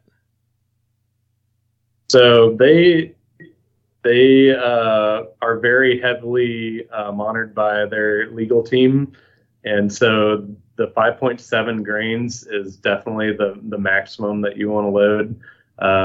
If you get into like 9 plus P, or some guys will load like 9mm major, you have to have a gun that's specifically built for that. Otherwise, you could rupture a barrel or something like that. So definitely stay below what the maximum states. So, and what if you go below? Below can be okay as long as it functions your pistol fine. Yeah. So I would say probably that my competition load that I use is probably lower than what the minimum says, but it runs my gun just fine. So you always kind of want to start in the range that they give you, and then kind of go from there. So. And this website, it does pistol and it does rifle and shotgun. There's shotgun on here too. I know you could reload shotgun. I mean, you can't reload. You can just load, right? You can actually reload the holes. Yeah, you can. Yeah. Huh. Yep. I've never reloaded shotgun. I know there's a guy here at work who's a big turkey hunter, and he loads like 10 rounds of shotgun a year, and he uses this tungsten shot for a very specific turkey load that he shoots that, he can hit a turkey at a much longer distance than normal. So he's the only one I know that reload shotgun. Usually it's not really worth it. The price that it costs to reload shotgun can sometimes be more than what it costs to buy it. So, yep. But again, it's not necessarily cost why people get into this. So yeah, for sure. Yeah.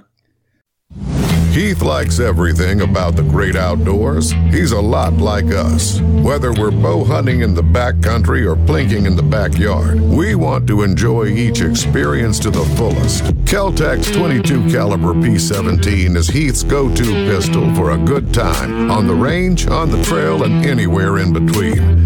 Weighing in at only 14 ounces with a full magazine, its compact size makes it easy to conceal or tuck away in a small pack, pocket, or space. It comes out of the box ready with a fiber optic front sight, a threaded barrel, a Picatinny rail, and a price point for any budget. With 3 16-round magazines, it's ready for hours of pure unadulterated enjoyment. It's easy, it's affordable, it's accurate, and it's a damn sweet marvel of plinking innovation. The Kel-Tec P17. It's more bang for less buck. All right, so we talked about the components, a little bit about that calculator there. So just me getting into this, so I know about the components, things I need to get. Now I need tools. I need the presses and the powder thingy measurers and the weights and scales, and talk about all that. What, as a beginner just getting into this, what's the bare minimum that I need to get into this? Yeah. So go ahead, Pete. You can start if you want. Oh, I didn't mean to interrupt you or anything. Good, man. I guess it depends on your budget, because once again, it's kind of a rabbit hole effect. You kind of got to set a budget, but I come from the school of, the tools that you buy to do the job. I think it's important to buy good quality tools like your calipers. The caliper is the measuring instrument that measures your overall length, and what you'll see on the thing you were just on, COL. Got some calipers there, Brian? Yeah. Brian's going to hold up some calipers here for us. I was in the engineering department, so just keep some on my desk here. Yeah, Brian came from engineering into marketing. Yeah, that's a weird transition. Yeah. But so basically, like what he's saying is, see if I can get this to show up here.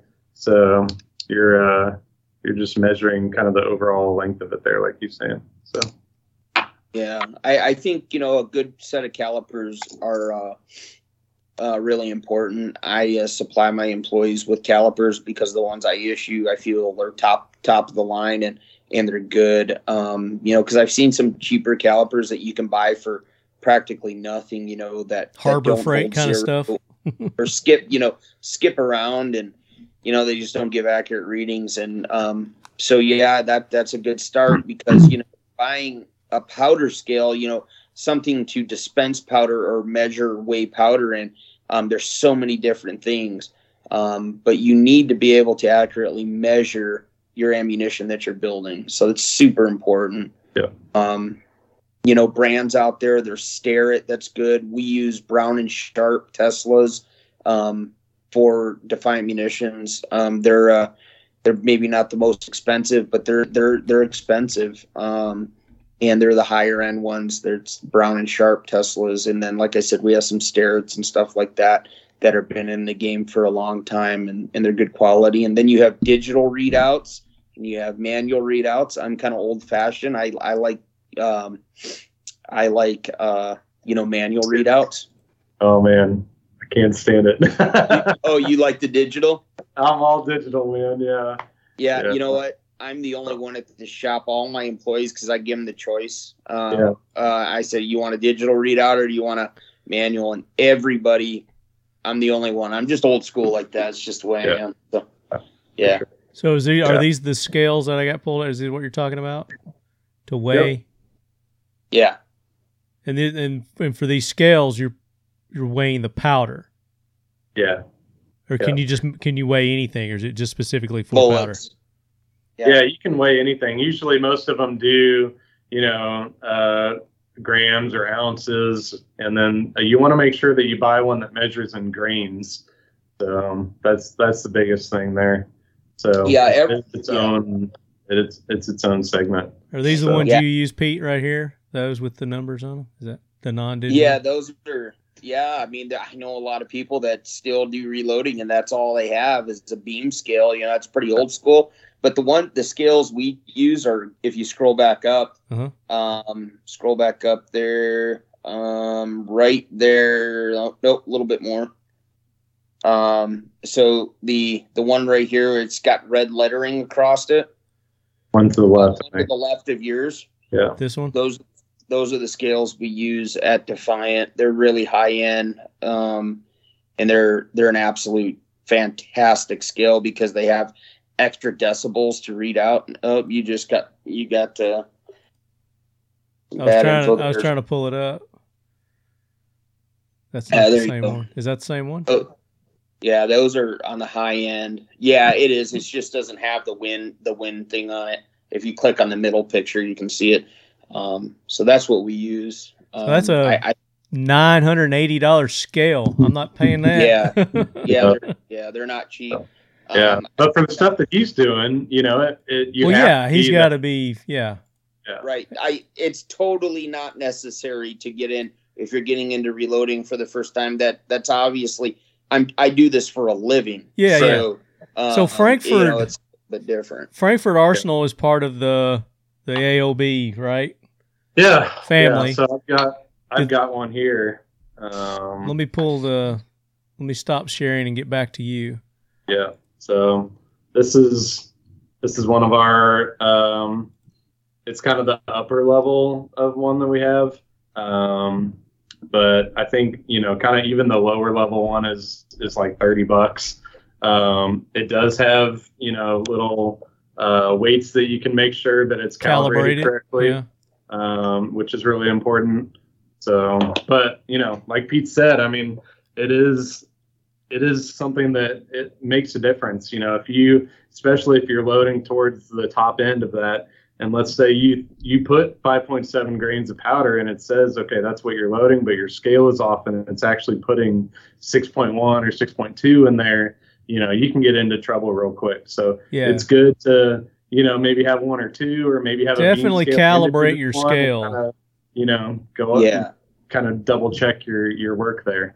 Yeah. We calibrate all of our scales. When we get into the shop in the morning, we turn them on, let them sit for 30 minutes, let them warm up a little bit, calibrate them, and then even sometimes we'll calibrate them halfway through the day. Making sure your scale's calibrated is important because, like what Brian said, it would suck if you were loading up 1,000 rounds of ammo and then you find out after that they're a grain heavy when you couldn't afford to make them a grain heavy. So right. I try to find scales that give the extra decibel readouts because, like, if you're doing a load that is a strict 5.7, like, hey, that's a hot load, I can't go any hotter, or you're doing a match, that extra decibel, because if you drop 5.7 on some scales, it could be actually 5.7 and a half. I get pretty anal about it, so that might not matter to a lot of people, but I like to know exactly what the charge is. Those Frankford Arsenal scales, I have buddies that have them, and they love them. They work really great, and they're very consistent, and a lot of people like them. Yeah, I mean, it's good. It's always good to have a second set of reference point, but yeah, I mean, that's I've been reloading for a long time, and this is the one that I use. I've been happy with it.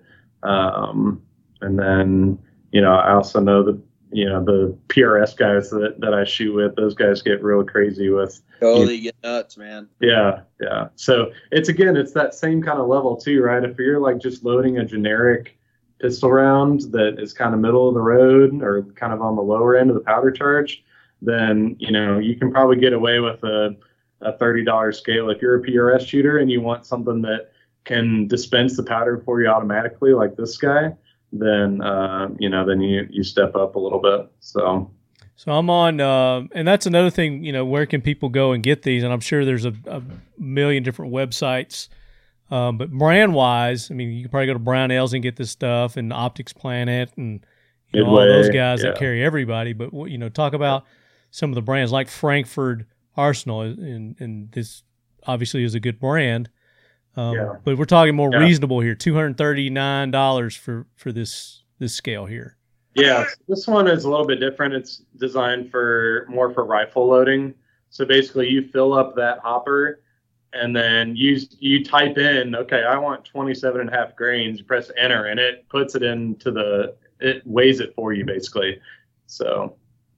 Yeah. A lot of the stuff that I do for pistol, I'm doing everything on the press because I've got a progressive press that does everything actually on the press. If you're loading with a single stage like with one of the Frankfurt Arsenal presses or something, like this guy, then you've got to load all the powder and stuff off the press and then put the bullet on top of it.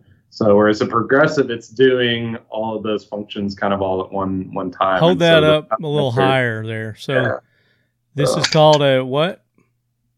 This is called the Impress. Okay. It's just a little single stage. So basically what that means is it's just got a spot for one die here. So, yep.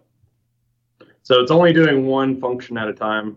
So, but we can get into the press stuff because it gets pretty crazy. But okay, would that be the next logical thing? So we've done our powder, we've done our what else do we do? See. What other tool? The calipers. So calipers, the weight. Yep. Now where do we go? Yeah, to the press. We can go to the press if you want. It's a good segue. Okay. Yeah. So again, like what Pete was saying, you can spend $150 on a press, or you can spend $5,000 on a press. So we've got a Mark 7 in our office that is auto driven, and you basically press a button, and all you're doing is filling powder, filling primer tubes, putting more bullets in it, putting more cases in it, and it's running on its own. I'm just getting into this. I'm brand new. I don't want to get overwhelmed. Right.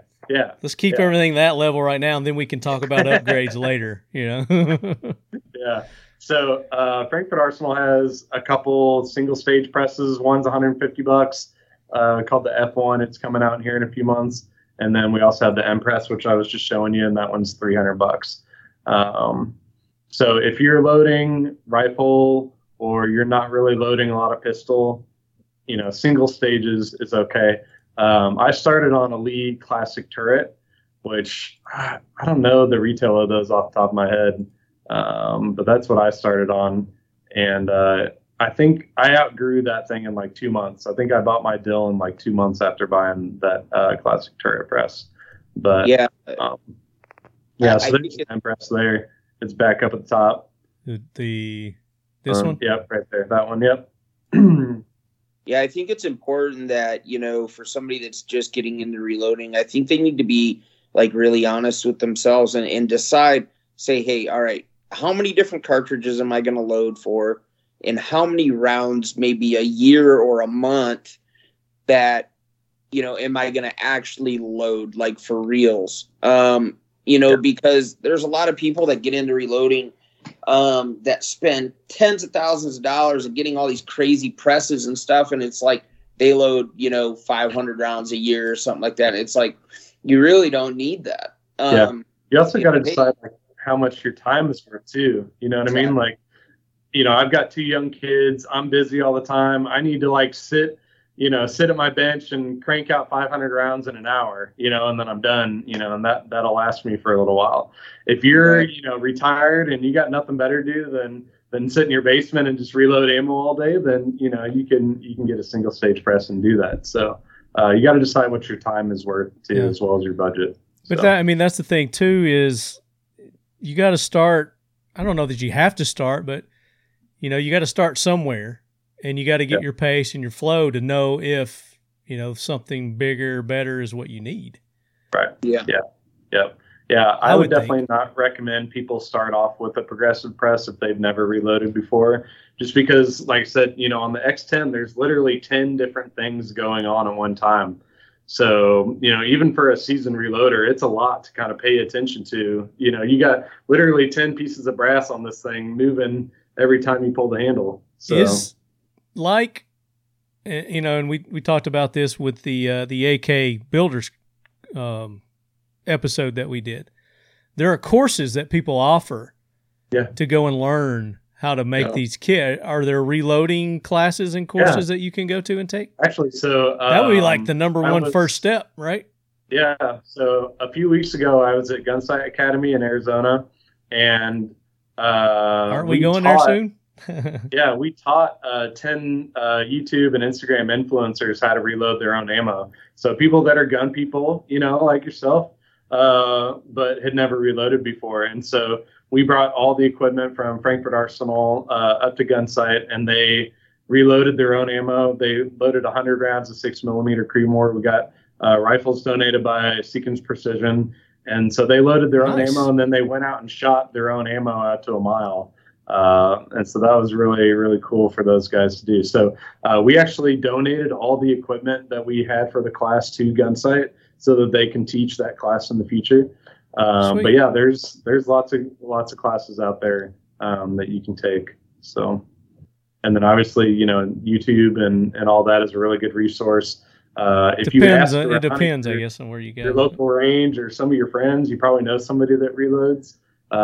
For me, there was, I'm going to date myself here, but YouTube wasn't really a thing when I started, and I hate reading books, so I didn't want to read through the 400 page Hornady manual or whatever, and so I kind of asked around, and I knew one guy that reloaded, and he helped me kind of get the basics of it down, and then I just did a ton of research and was able to do it that way. But if you can find a mentor, like if you know somebody who reloads, I 100% guarantee you that they would love to sit down and just kind of walk you through the steps of reloading, because that's just, how we are. Yeah, I agree. Research into this game is good, and make sure you're researching good information. And I always tell all my customers, because I have customers that call me all the time for questions. If there's anybody here watching and that you're just getting into reloading, or you have a reloading question, call me. My number is easy to find. I would rather you call me to get set on the right path or to get the right answer than to get it wrong, because Pete Pod, Defiant Munitions, 555. You go to his website. Go to their website, defiantmunitions.com, and you can get in touch with him there, or you can go to their social medias. Are you good about answering your messages on social medias? Yeah, we're pretty snappy about it. Okay. Within a few minutes. I'm not. Yeah. I'm not. Just like I said at the beginning of the show, do not try to contact me through the social medias. Do email talkinglead@gmail.com with things like questions and things like that. But yeah, like Pete said, there's a lot of bad info out there too. So you don't want to get everything from one source, or if you go to your buddy and he's like, oh yeah, I load this crazy load, and then you check online and you're like, well, what he said was way over what the maximum is supposed to be. So that's why I would say I would never get like reloading recipes from online unless it's from like the Hodgson website. It's something you can use to kind of double check your work and say, okay, there's a bunch of other people that are kind of loading in this same general area. But definitely start, with the reloading manual. Get your info from there. Get it off the Hodgson website. Get it from the padding manufacturer. Because there's just so much kind of weird stuff out there on the internet. So there's another place that that's really good. It's called loaddata.com. And I think there's a little fee involved, but it is literally a massive website where you can get just about any kind of load development off of. Have you heard of it, Ryan? What do you think it's called? I will look it up. Yeah. Loaddata.com. It's a very small fee. It's like $20 a year or something like that, I think. Don't quote me on that. But it has piles and piles of load data. It's all legitimate, verified data. It's pretty cool. Yeah, man. That looks good. Cool. Is this it? Mm-hmm. Yep, that's it. And it's just kind of like a one-stop shop for everything. They have everybody's load development in there from all the top companies. It's all compressed into one website. And I mean, I don't have any search over 308,002 loads. 308,000. Yeah, that's where we talked about getting into the weeds, So. Yeah, exactly. And I think they have a beginner's guide in there and everything. I mean, it's pretty cool. I actually use it myself. If there's something that, I need to cross reference, I'm a member of this. I just jump on there and check it out. Just to make sure I'm in the ballpark. So it's even stuff that, somebody like myself that owns an ammunition company, I still use it for reference. It's a good reference tool. For amazing $34.95 per year, you will receive the largest online reloading manual in the world. Over 300,000 searchable loads, new loads added daily, metallic cartridge, shot shell data, exclusive articles, free advanced hand loading DVD, over $300 worth of reloading manuals at your fingertips. That's cool. It's the price has increased since I for a while, but it's $35. I think it's well spent for a year. Yeah. If you buy one of those reloading manuals, they're right at $35 anyway. There you go. Yeah, and that only gives you data for one brand usually. So I'd say it's good money well spent. Yeah. For the Lyman's book, it's $37.49 at Optics Planet. There's a Nosler. If you're a book guy, you can buy all the different reloading books from all the different brands and stuff. I'm just not. So I like using the Hodgdon website, and this loaddata.com website looks great too. Yeah, I use the Hodgdon website as well. It's really good. But for you preppers out there, when the grid goes down, you want those books. You want those hard. Want the books? The books. Exactly. Yeah. Right. Get those books, definitely. All right, very good. That's good information. So we kind of skipped. We talked a little bit about the press. Anything else about the presses that we need to talk about? I mean, the presses are hard. We kind of talked about it for a second, but you, like what Pete said, you really want to really be honest with yourself. Obviously people always want to get into it as cheap as possible. But, I bought that Lee Classic turret and I outgrew it in like 2 months. And then I bought my Dillon 650, and I've been using that Dillon 650 for 10 years. You know what I mean? So, well worth the investment on that one. Yeah, right. So, and like I said, what's that saying with is really important too. So pay a little more, buy it once. It's kind of, what's that saying? Buy once, car once. Yeah. So I mean, I can load 100 rounds in 15 minutes on that 650. It would probably take me over an hour to load 100 rounds on that Lee Classic turret press. Easily, yeah, probably more. We actually use not a lot. We use some Dillon products at Defiant 2, some progressive machines. One called an RL 1100. Yep. And we can load about 1,000 rounds an hour on it. Yeah. Okay, now you're just bragging. So, press. Now, what else do I need? I mean, we're talking like necessity, the bare minimum that I need to get into to reloading. So, a caliper, a weight, a press. What else do I need? Yeah. So this is one of our other presses, but a press is useless without dies. So dies. And what are dies? Yep. What is a die? The dies, a lot of times you can, if like you go on Dylan's website or something like that, you can order dies and stuff with it. Like Frankfurt Arsenal, they don't sell any dies, so you can't buy dies from our website. But like Lee makes really good dies. What is a die? This is a Dylan die. So basically, the die is what is either what takes the primer out, it's what expands the case, it's what puts the bullet on it. It's, it does each of the individual functions that you need to do. So okay. I guess we can walk through that real quick too, because if you don't know, kind of what the process is, then, you don't know, what you need. So let's just start with this, I guess. So, if you got a piece of brass, right, that you shot, you picked up off the range, the first thing you got to do is remove the old primer from it. Okay. So that's what this guy does. The case goes up inside there. That's what the die does. The decapping pin is what pushes out the old primer, and then it ends up, in some little catch can or going down a tube or something. So all your old primers end up in there, and can you reuse your primers?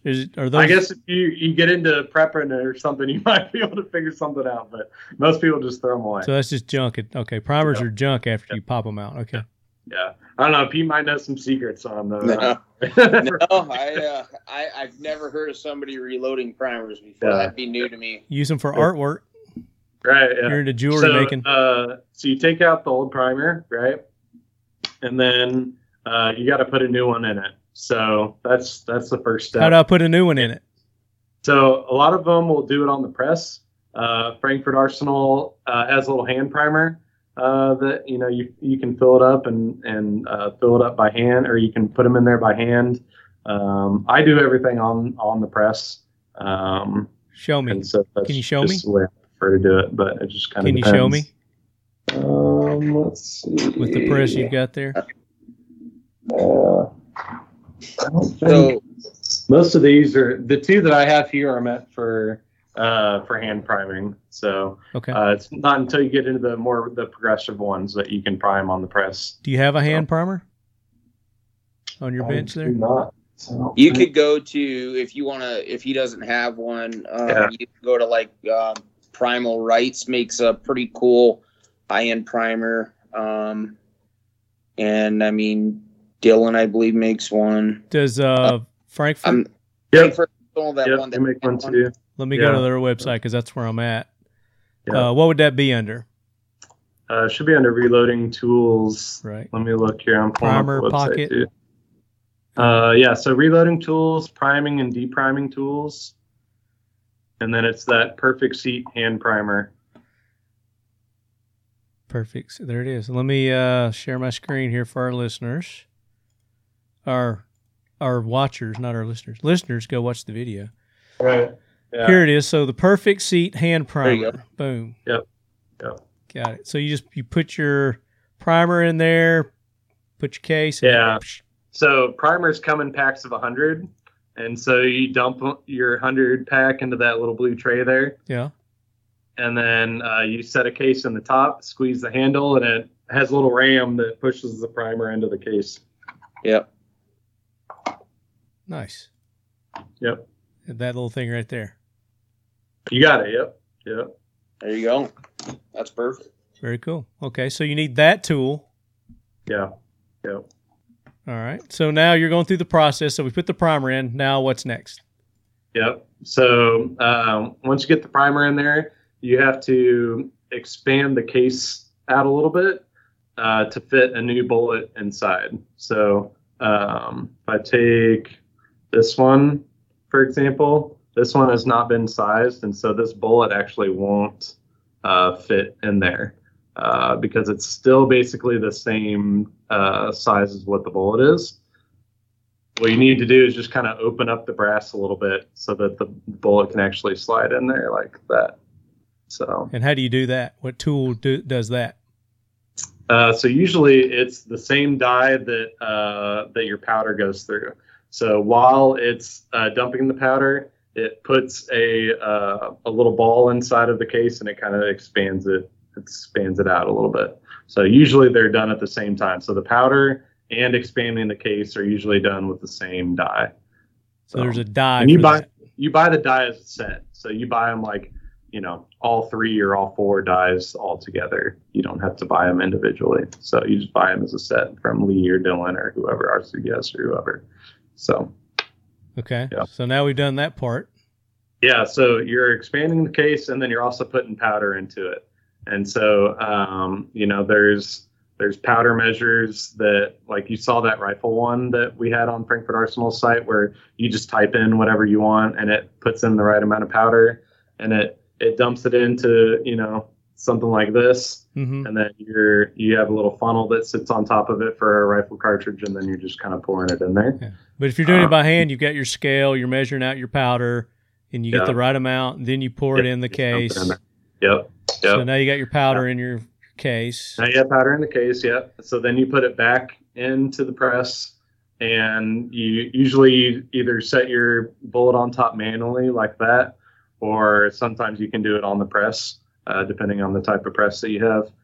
And then that just kind of sets the bullet on there. And then you have a bullet seating die, which will actually compress the bullet and actually push it down in there far enough so that you get the right total length of your case. And so those are adjustable. So they've got a little screw on the top. You kind of screw it down, and it will make it shorter. You unscrew it, and it'll seat a little bit deeper. And the overall length of the case is really going to depend on your gun. It's in that recipe that we looked up earlier. It's kind of a generic thing. So you can get that measurement, should be in that recipe book. Yeah. Yeah. So that's what you use your calipers for, to measure, what the overall length is. And then if it's too tall, you can put it back in there and push it a little bit further down. But you want to kind of get it set at a certain level. They make case gauges. So it's just like a little gauge you drop the bullet into, the loaded cartridge you drop it into, and it will kind of tell you if it's the right length and everything's, it's basically a chamber, but it's not in a barrel.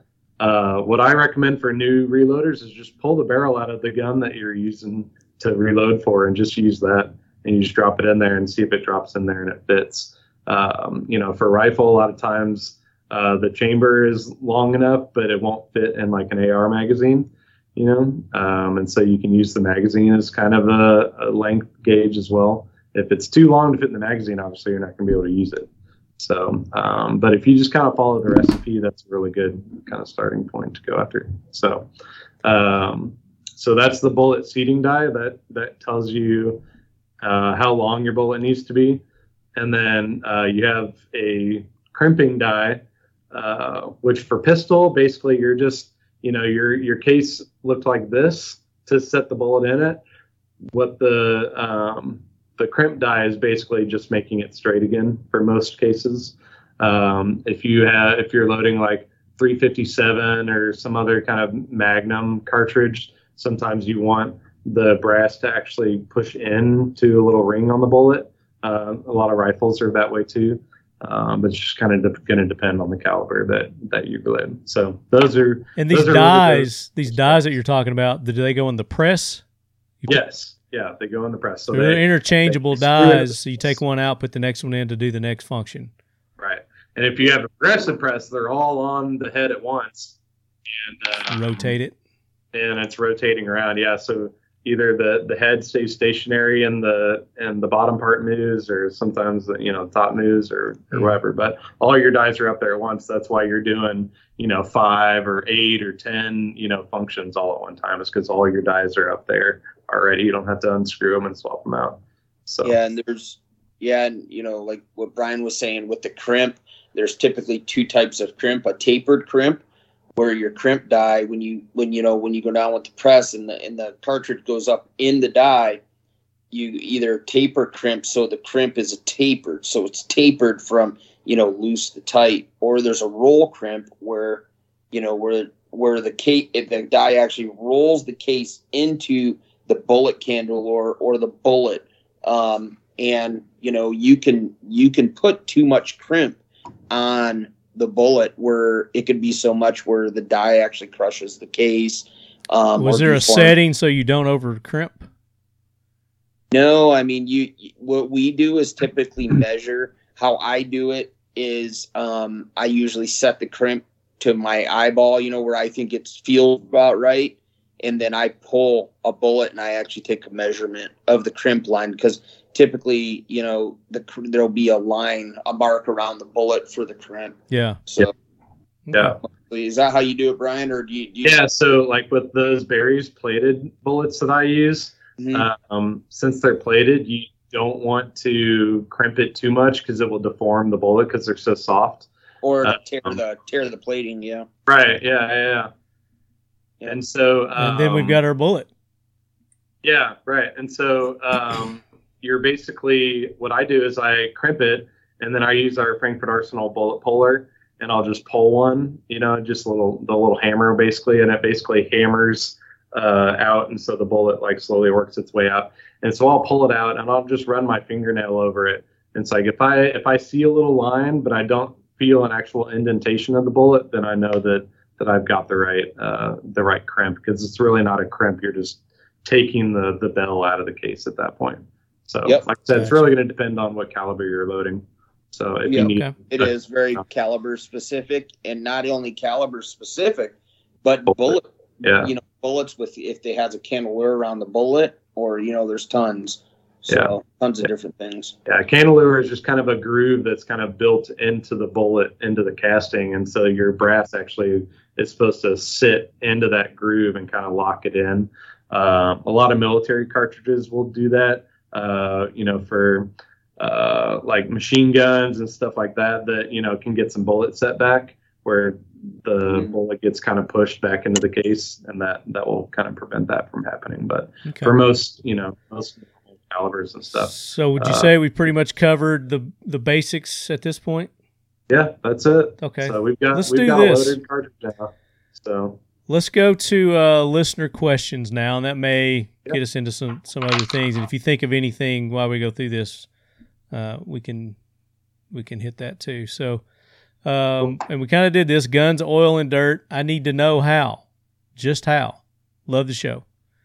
So I think we told you how a little bit there, as best we can without actually going to a course. But now that I think about it, if there are classes out there, if your local gun store has one, or you can go to a place like Gunsight, which I don't maybe cost prohibitive to some people, but there's probably a lot of local things that you can check into. Take a class, definitely, or like you said, got a buddy that does it. Yep. Go watch them. A buddy that's a great idea. Yeah, that you trust. Right. It's not a crazy dude. Sick Nartini, does anyone know how to make steel cased ammo in the U.S.? I don't know. My understanding is that steel case does not reload very well. It's usually kind of a once fire. I've never heard of anybody reloading it. I think it's anybody making it, I guess. Gotcha. Yes. Oh, because of the ban on the Russian ammo. I got you. I see where he's coming from now. Yeah. There's rumors of American-made companies trying to tool up to make steel case. The information that I have, I'm not sure if I can repeat it, so I'm just gonna not. But there are some American companies that are looking about tooling up for steel case to replace what we lost in the Russian ban. That's cool. I hadn't heard that, so that's interesting. Tandem Dooley, if you could only have one piece of reloading equipment, what is it, and why is it a Dillon 550? Yeah. Does he answer his own question? And this is a big personal thing, but I actually don't like the 550. So you have to turn the dice or the station manually, which for me is just kind of an added step. I think the 650 is worth the money to do it on its own. But the 650 and the new 750. Yeah, the 750 now. Yeah. Get up to date, Dooley. Get up to date. You're 100. You're 200 series behind, son. Yeah. Right. Yeah. he needs to step up to the X10 that Frankfurt Arsenal is coming out with. There you go. It's the same price as the 750, but it's got a bunch more stations and a bunch more features. So. Oh, wow. Cool. Yep, check it out. Yeah. We'll talk about that. We'll let you go over the features of that here in just a little bit. Don't let me forget. Yeah. Bonafide breed. No, I'm not reading that. That's a stupid question. He's got some better ones here, but that was just being a meathead. What's one piece of advice that you can give someone who is wanting to get into reloading? Don't blow your face off. Yeah. Don't smoke. No, don't smoke while you're reloading. Yeah, it's a joke, but it's not. I'd say, like we've said this many times, but make sure that you really do your research from a trusted source. Get multiple sources. Get your reloading data from a reliable source. Don't just grab some guy's reloading recipe off the internet, or your buddy tells you that he loads 7 grains of some powder, but he actually meant 5, and he just kind of told you wrong. So, that'd be the biggest piece of advice that I have would be make sure you're safe. And the way to make sure you're safe is to verify your loading data. So, in all seriousness, that's exactly what I was going to say as well. So I agree with that 100%. Glautreau, Glautreu. I don't know how you'd say that. What are the top 3 calibers recommended for beginners to try reloading? So I would say 9mm. Any of the basic pistol calibers, 9, 40, 45 are good. 223 is relatively easy. But honestly, it just depends on what you shoot. You know what I mean? Like, there's no point in reloading 223 if you don't have one. Yeah, they're all the same. I mean, the steps are the same. The caliber's different, but you're going to do loading 357 mag and me loading 9mm. It's all the same. It's just a different caliber. So, yeah. So I think you get some of the bigger cost effectiveness comes into, kind of the more unique calibers. If you've got like a 338 Lapua or something that's $5 a round for you to buy from the factory, and 303 British, $1.50 a round or something, then that would be one that you probably want to do because it's going to save you a ton of money. Yeah. So saving 10 or 20 cents every 9mm load doesn't matter if you're only shooting 100 rounds a month. But if you're shooting 1,000 rounds a month, it really starts to add up. So. Yep. Bailey Mueller 80. What are your preferred reference materials when trying to reload a caliber loading that you haven't tried before? Yeah, I mean, I think we talked about that. So that loaddata.com that Pete brought up is awesome. I had never seen that before, so that's really cool. Obviously, there's a ton of books out there that you can buy, and then the Hodgdon one, something. Hodgdon, yeah, cool. That would be a good starting point right there. Yep. And then as you get more advanced, then that pay site that Pete's talking about. Yeah, exactly. Let's see. This one's specifically for Pete. This is from Armis Bravus. Pete, what powder are you using for your 7.62 by 3.9? Is it proprietary or an off-the-shelf? Any plans for 5.45 by 3.9? Hornady Black is the only brass stuff in this caliber. Yeah, I think we have had, every time I've been on the podcast with you, they've asked about 5.45. Yeah, I really want you to do 5.45. So, first of all of our powders are all proprietary. And to be honest with you, I could tell you what it is, and it's just a number. It's just a stock number. We don't call it tight group or anything like that. It's a number. And most of our powders are specifically designed to my specifications for the cartridge. So at Defiant, we don't just use powder. Well, we do. We do use some powders that you might be able to get, but 95% of the powders we use are powders that I specifically designed out for our cartridges, detailed out. So we do things a little bit different than a lot of other ammunition companies, but So the answer to your question is it's proprietary. Yeah, proprietary. Okay. To the 545, I have brass cases on order with a company, but I'm hoping that I'll have some by the end of the year. So the answer to that question is yes, Defiant will do 545 by 39 eventually. I just don't have an ETA on it. Gotcha. And this kind of falls in line with the next question. Kitzmiller 3-gun, he's been on the show before. I've heard from a few sources that components are getting caught up. When will we see more primers and powder available to the general public? Good question. I don't think anybody knows that. So I agreed with what he said there in the beginning, but things were starting to loosen up. We were starting to see a higher flow of primers, higher numbers at one, and then all of a sudden, boom, it's back to shit again. Yeah. And I don't know why. I think orders kind of slowed up, and then manufacturing was starting to catch up a little bit, because I started seeing, like I said, larger number of primers, because we have millions of primers on back order. Some of those back orders go almost 2 years back, and I started to see some of the stuff coming in.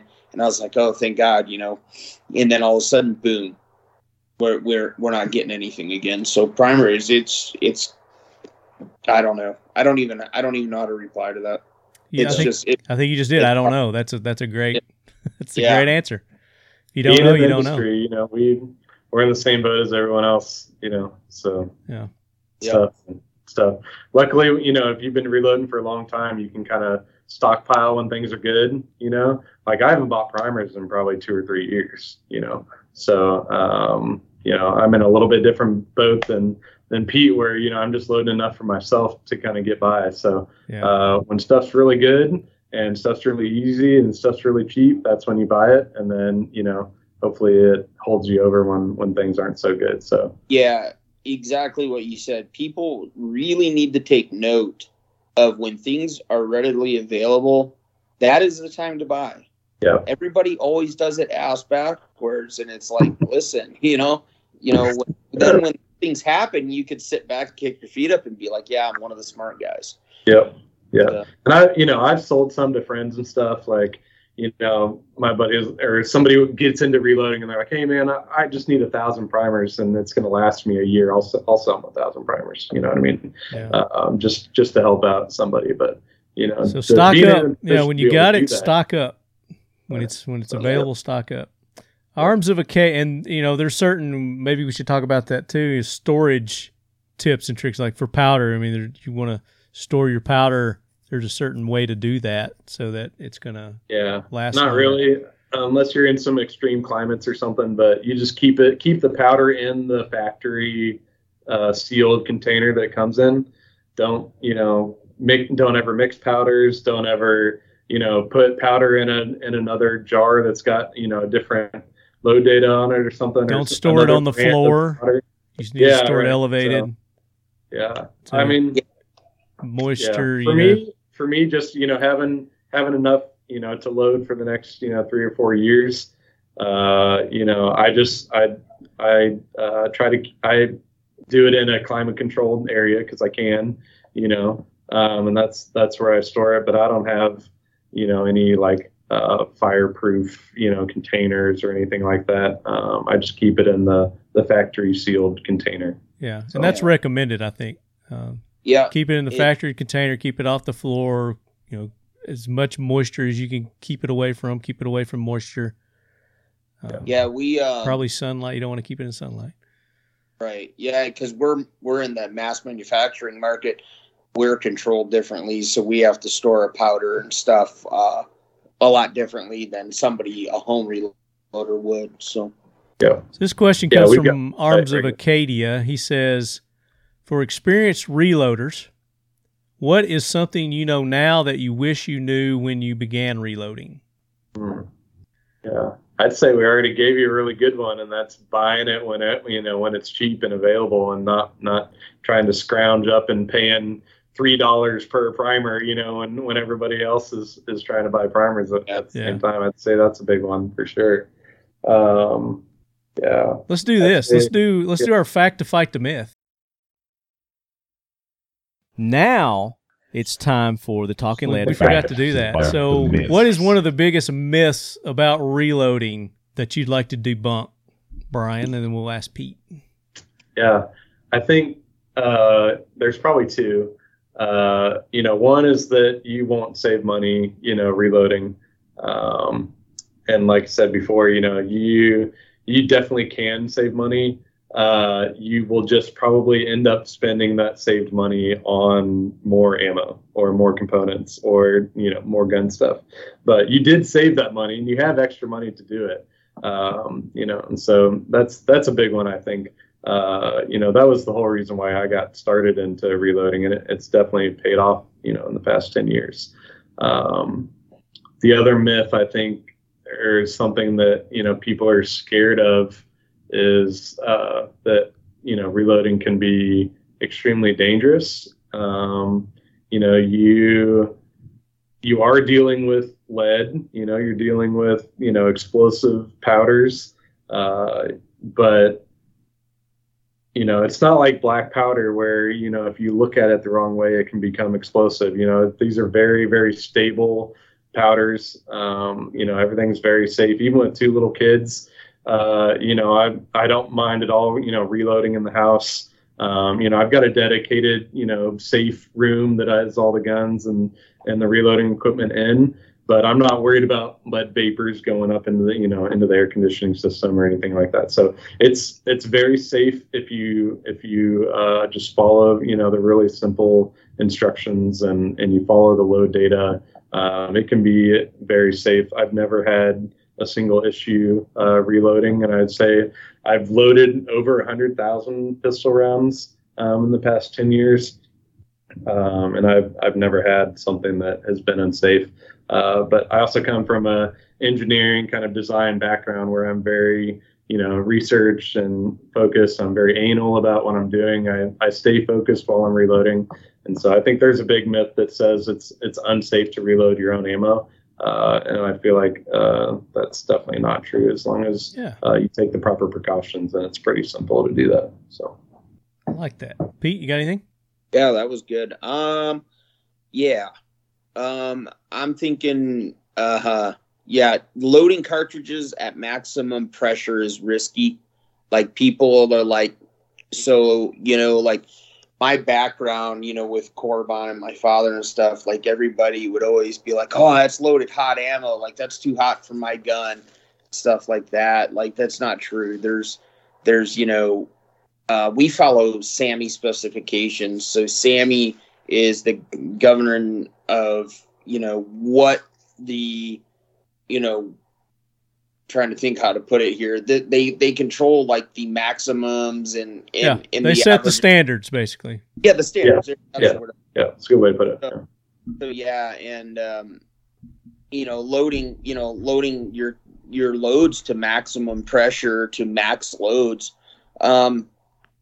is fine for the gun. Those guns are built to, to handle that stuff. And, there are some, firearms out there that will state not recommended for, plus P loadings and stuff like that. But you need to follow your manufacturer's, guidelines, but, there's nothing wrong with hot loads. And, there's rumors about saying, oh, well, these hot loads don't shoot as good.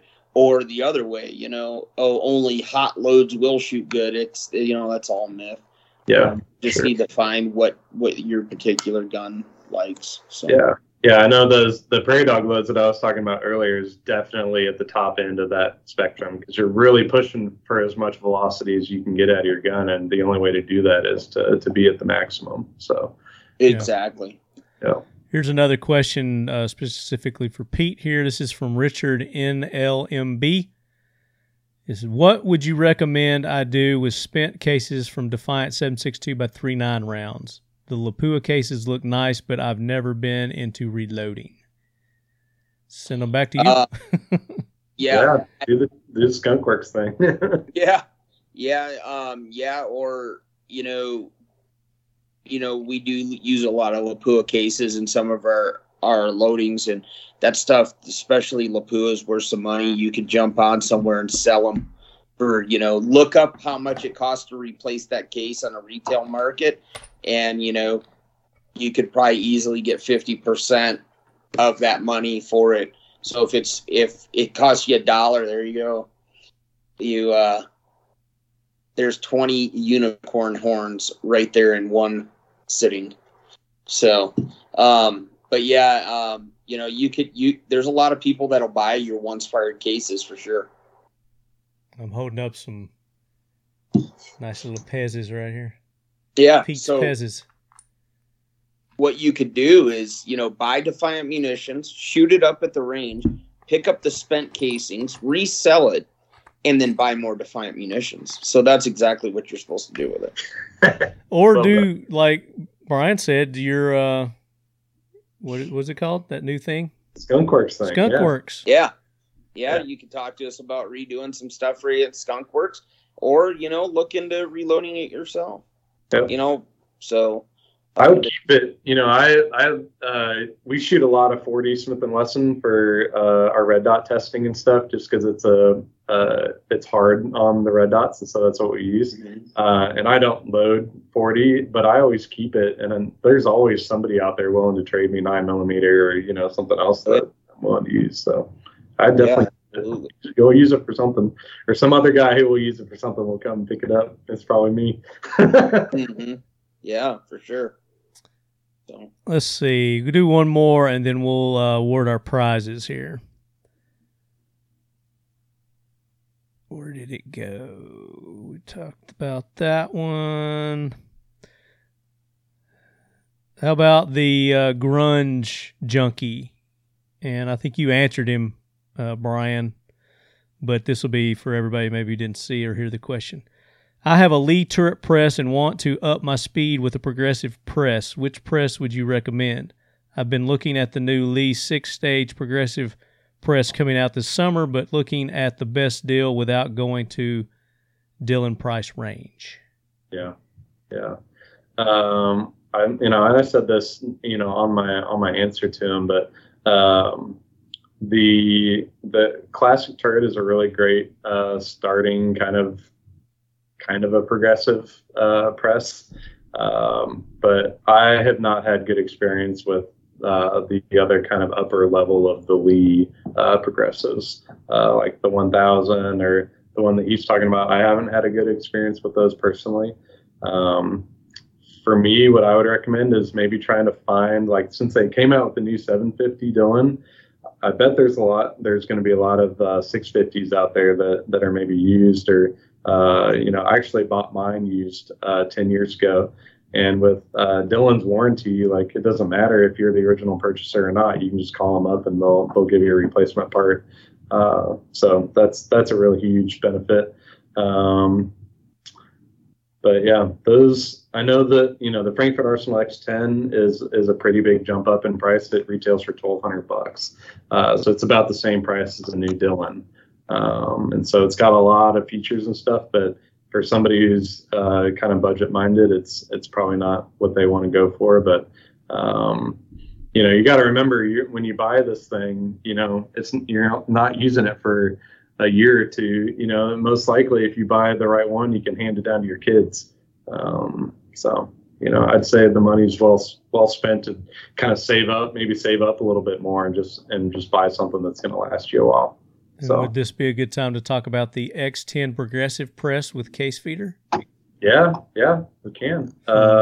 Frankfurt. So Mike is a real good friend of mine. He's the engineer that designed the X10, and I always give him a hard time if I could design an engineer to make the progressive press, it would have been Mike. He's one of the top 3-gun shooters in the country. He loads a ton of ammo. And he's one of the best engineers that I've ever met. And so this has been his baby for the past few years. He's put a lot of thought, and we put a lot of engineering resources into it. And so I think that on the first sentence, it's designed by reloaders for reloaders, and that sentence couldn't be more accurate. And so it's a really, really good value. I think if you built you have to build a Dillon 750 with a case feeder, it comes out right at about that same price, but you get a ton more features with the X10. So you get 10 stations instead of 5, I think, on the 750, and maybe 6 now. And so that just allows you a lot more flexibility in what you're doing, especially for a rifle. And then, they're going to come out with a bullet feeder as well. That's going to be really reasonable. The shell plates and the caliber changes are cheaper than the Dillon. So there's a lot of really cool benefits. My favorite thing, which is, it kind of comes out of this thing where it's reloaders by reloaders, is it's got integrated LEDs into the tool head. And so it lights up the whole tool head. You see everything. So when I started reloading, I had this like lamp that I'd have to kind of like pull over and try to shine some light down in there, because you want to check each case and make sure it's got powder in it. And I like to do a visual check on that.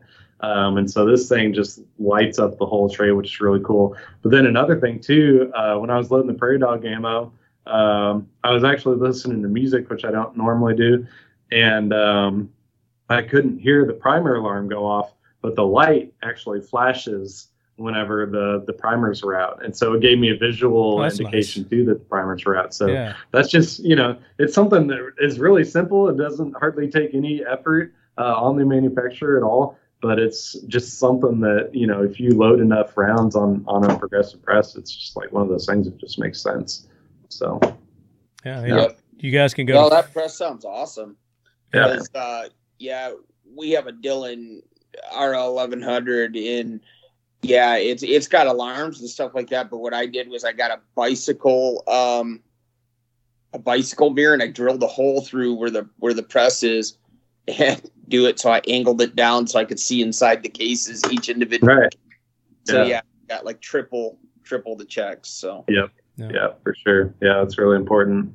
And you go to frankfurtarsenal.com, lead heads under the reloading tools, and then reloading presses, and it's down at the bottom. It says coming soon. I don't guess you can pre-order these. You just got to wait till they're.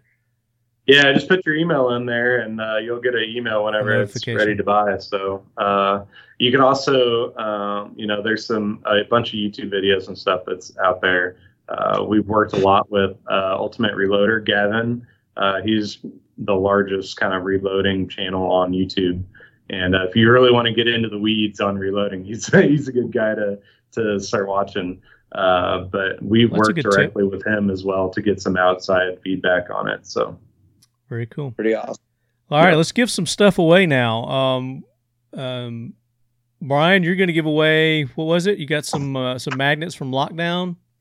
Yeah, so let me stop sharing my screen earlier, but I was the engineer for Lockdown for the past 5 years, and so I actually am the one that designed this little magnet. So this one is meant for rifles and shotguns.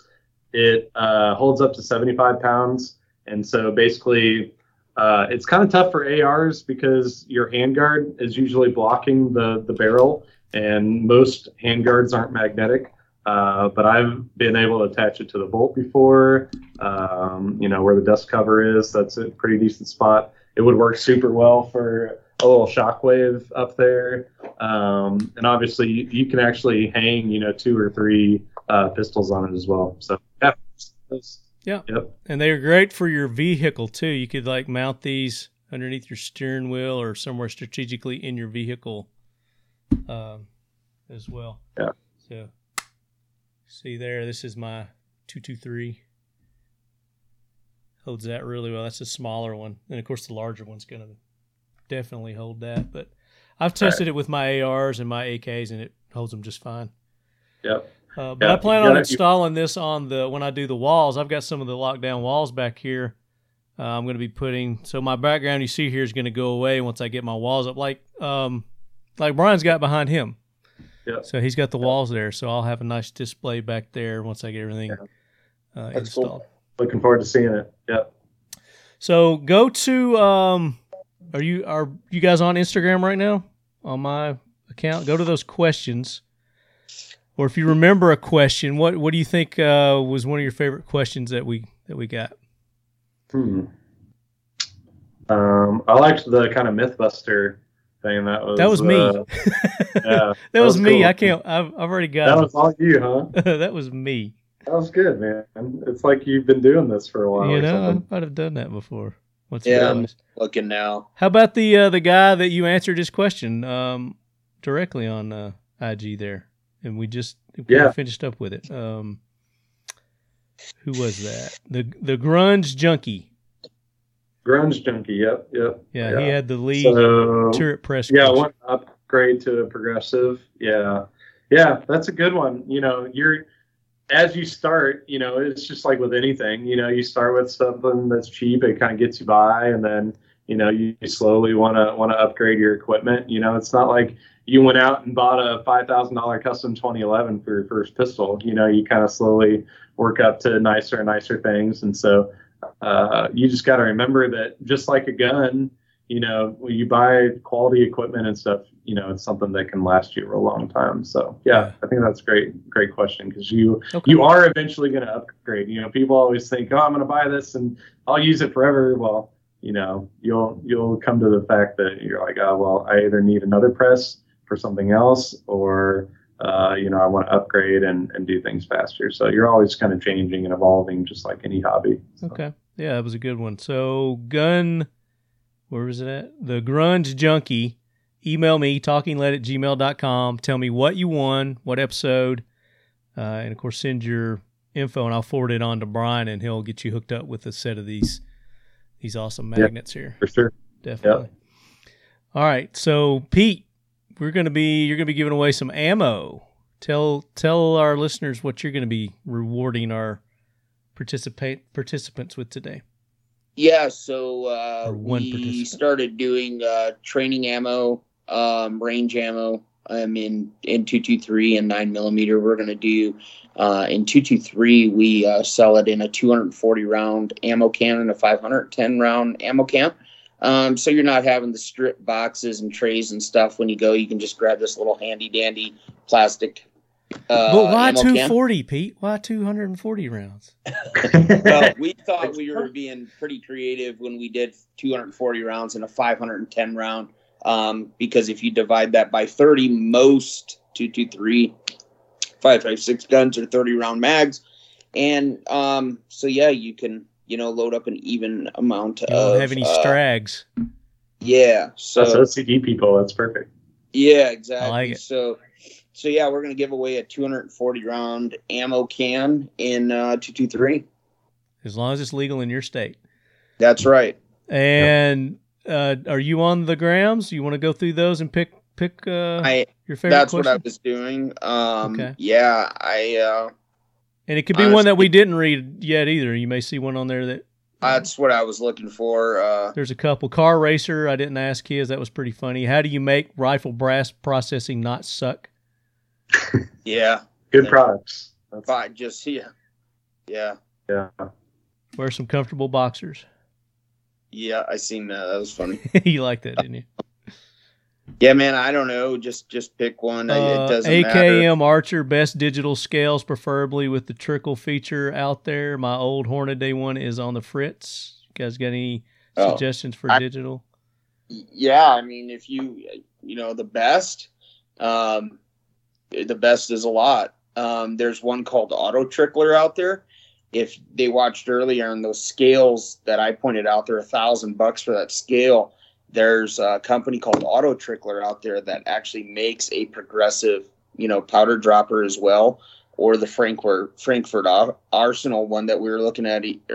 Both, you know, but you're talking two automatic powder drop scales that are thousands of dollars apart from each other. Right. So when you say the best, you're talking, you know, $2,000-$3,000. Yeah, money's no object for him. Well, then Auto Trickler it is. You got any suggestions, Brian? Yeah, I'd say the IntelliDropper from Frankfurt Arsenal is the one that I've used the most, and I've always had really good luck with it. So yeah, for the money you can't beat that. I mean, it's not going to bring the bank. And, for what most people do for reloading, that's going to service you just fine. Yeah, for sure. Okay. But yeah, depends on your budget, like you said. So. Exactly. Yeah. Did you pick somebody yet? I didn't. I was hoping you would just do it. I was just killing time. You want to give it to one of those 3-gunners? Sure, let's do it. Let's get them some real good practice ammo for them. You bet, man. How about Kitzmiller? I've There heard from a few sources that components are getting caught up. When will we see more primers? We had a good conversation on that. I think that's a good question. Yeah, we did. Let's do that one. The 62 grain ammo can that he's going to get, they're 62 grain. It's actually ballistically matched with my TCX 62. If you wanted to buy a defensive round to match that, my 62 grain TCX would be a great choice. Very good. So, Very good. All right, there we go. Congratulations to our winners. Email me. Let me know what you won, your address, and we'll get you hooked up, definitely. Yeah, or if you don't, I'll keep the ammo and shoot it. Or send it to me. Yeah. So here's what I've going forward, and I may not have made this announcement yet, but any unclaimed prizes we donate to Sheepdog Impact Assistance. It's a great veterans organization that Awesome. Gets our military and law enforcement men and women off the couch, keeps them active and engaged. Yo, that's a cool idea. Yeah, man, that's awesome. Which it's rare that we get unclaimed Yeah, I would say. prizes, but great show. Did you think we covered everything? I mean, the basics definitely. I think. Yeah, we got the basics. Yeah, good. Yeah, so maybe we'll do a more advanced show down the road once I start getting into it a little. Yeah, man. Little bit here, Yeah. but greatly appreciate you guys being on, taking the time, Brian.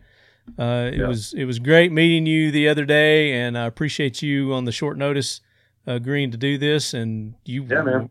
Wealth of knowledge, man, definitely. Yeah.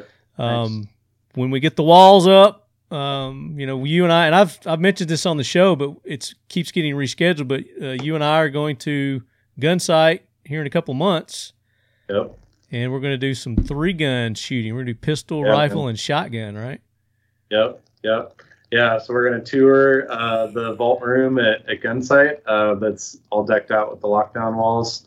And then, we'll look at some other products and stuff that we're coming out with. And then you're going to be one of 25 other influencers that we've got out there for that event. So it's going to be a ton of content. It's going to be really cool. I haven't asked you who else is going yet. We'll talk about that off air. Yeah, man. Yeah. But yeah, we're going to talk about that. And once I get my walls up, you guys will start seeing that in the background there. And looking forward to that. Again, give everybody where they can get in touch with you. They can find you Lockdown. Lockdown.com. You can check out our website there. You've got my personal Instagram there in that comment section on this post. So feel free to DM me. I'll be happy to answer any questions about reloading or lockdown or competition shooting or whatever. I'm pretty active on there. And so, yeah, that's Can people get in touch with you on that? Because that was one of the things, DWNZRO. Yep. Yeah. So I can't be tagged on there unless I'm following you. Okay. And I can change that. I used to get a bunch of spam on that account. Sure. But people can message you. But yeah, they can message me and I'll get it. Okay. Yeah. Very cool. And then of course, Lockdown Secure is your website is. Yeah. So it's lockdown.com. And then all the social and stuff is Lockdown Secured. So. And any news on, I think we talked to Ronell about a vault door. Is that something you guys were working on? We're working on it. Okay. Yeah. Okay. Yeah. I think we teased it a little bit. If you think about where the world economy is right now, all the things that are made of steel and electronics, like cars, are having a hard time. So, we're kind of got put on the back burner. Unfortunately, we can't get into a bidding war with Ford and GM on steel and electronics prices. So, yeah, it's coming. Gotcha. I had a listener ask me about that the other day. Yeah, I wish I had a better answer There's for him. There's people looking forward to it. Definitely. Oh, man. I know. Me too. Yeah. Yeah, we got the walls. The walls are going. You know, we're launching the walls in November, so those are good to go. Yeah, I think once I get mine up and everything, we're going to have you on. And, of course, after we do the gun site and learn about the new products, we're going to have Brian and the gang back on, and we'll talk about all their new products too. Yeah, looking forward to that. Me too. Pete, Defiant Munitions. Yep, DefiantMunitions.com, at Defiant Munitions on all the social media stuff. You want to email me at info@DefiantMunitions.com. So pretty easy to get a hold of. If you want to call and talk to me, my number's on my website. There you go. Very good. Very good. And then, of course, that discount code you guys can use is Leadhead, all caps. You get 10% off Defiant Munitions. And they got cool hats and shirts and stuff, too. Yeah, we just got a whole restock of shirts, hats, tank tops, women's tank tops. Got tankers? Oh, sweet. Yeah. Tank tops are coming back. I'll send you one. I didn't know you. I got to get back in the gym. Yeah, no right. Yeah, now that I got the hip all, ready to go, I'm ready to get back in shape. Yeah. Get back to my fighting weight. Right. Heck yeah. And then, of course, our other sponsors, go and show Kel-Tec some love. KelTecWeapons.com. Use the code LEADHEAD. You get 15% off there. Still got the episode with Chad. We're going to talk about their new I think it's P15 is what it is. Their new 9mm. That's coming up. And but go to their website, use that code, get discount on anything but their firearms. Mission First Tactical, all the cool stuff at Mission First Tactical. They even have cool hats and shirts at Mission First Tactical too. But they've got the magazines, they've got the AR accessories. The butt stocks are my favorite. I love their minimalist butt stocks. I took all my guns away. I normally have like all my guns back here too, Brian, but yeah, because I'm cleaning my spot to put up the wall, right. I moved everything, so I don't have all my Mission stuff. First Tactical is actually sponsoring all the holsters and stuff for the 3-gun event. So. I know. Yep. Use the code LEADHEAD to get 20% off. They're like Brian just said, they've got great holsters too, awesome holsters, and they can print on the holsters too. So you can, we got custom mags and everything. It's gonna be sweet. Sweet, I can't wait. Yep. It's gonna be awesome. And then Seal One, I'm wearing their shirt today. Go to seal1.com. We had Dwight on a couple episodes ago. We talked about their fundraiser that they did with Beyond the Teams, a nonprofit organization that kind of does outdoor activities and bikes. And they did a canoe thing. They canoed from the Keys to Miami in one of those outrigger canoes. Raising money for a couple of different organizations. But Seal One, go check them out, seal1.com. And for all your gun cleaning needs, CLP, the Seal One Plus has got you covered, especially you AK guys that are out there. It helps prevent that corrosion, definitely. Code LEADHEAD, 25% off at Seal One. And then for our classic logo Talking Lead t-shirts, patches, you go to 1776 United, use the code Talking Lead, and you get 20% off. And that's any of their products there, not just our logoed items. That's our classic logo there, so that'll be the logo that's on the shirt. And then our Leadhead Brigade, which is this logo, we've got shirts and patches with that logo on there that you can get at 1776. And then for our AK people, you go to Factory 47 for that logo t-shirts, hoodies, and the mugs. You see the mug here I've got.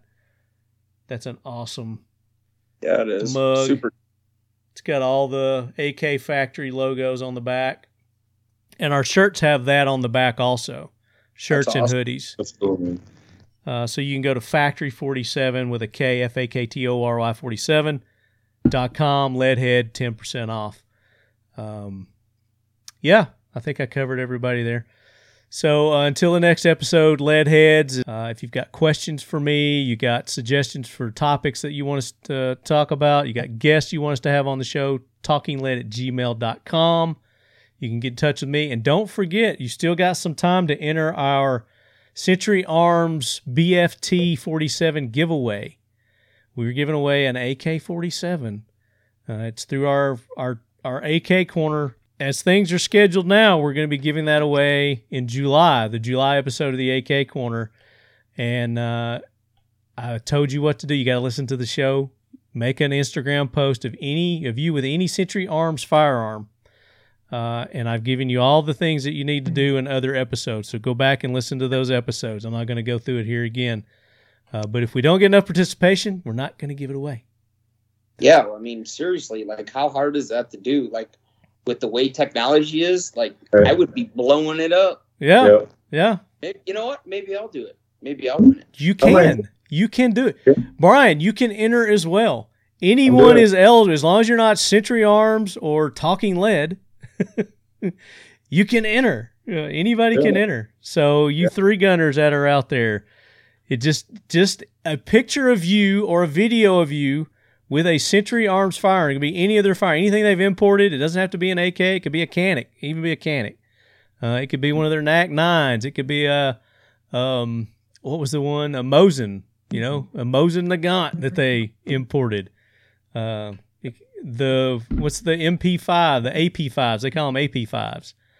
It could be one of those. And it doesn't have to be yours. You can go to a gun store. If they rent one, do pictures, but be safe. Make sure you're being safe, not being an idiot, not doing stupid stuff with your firearms.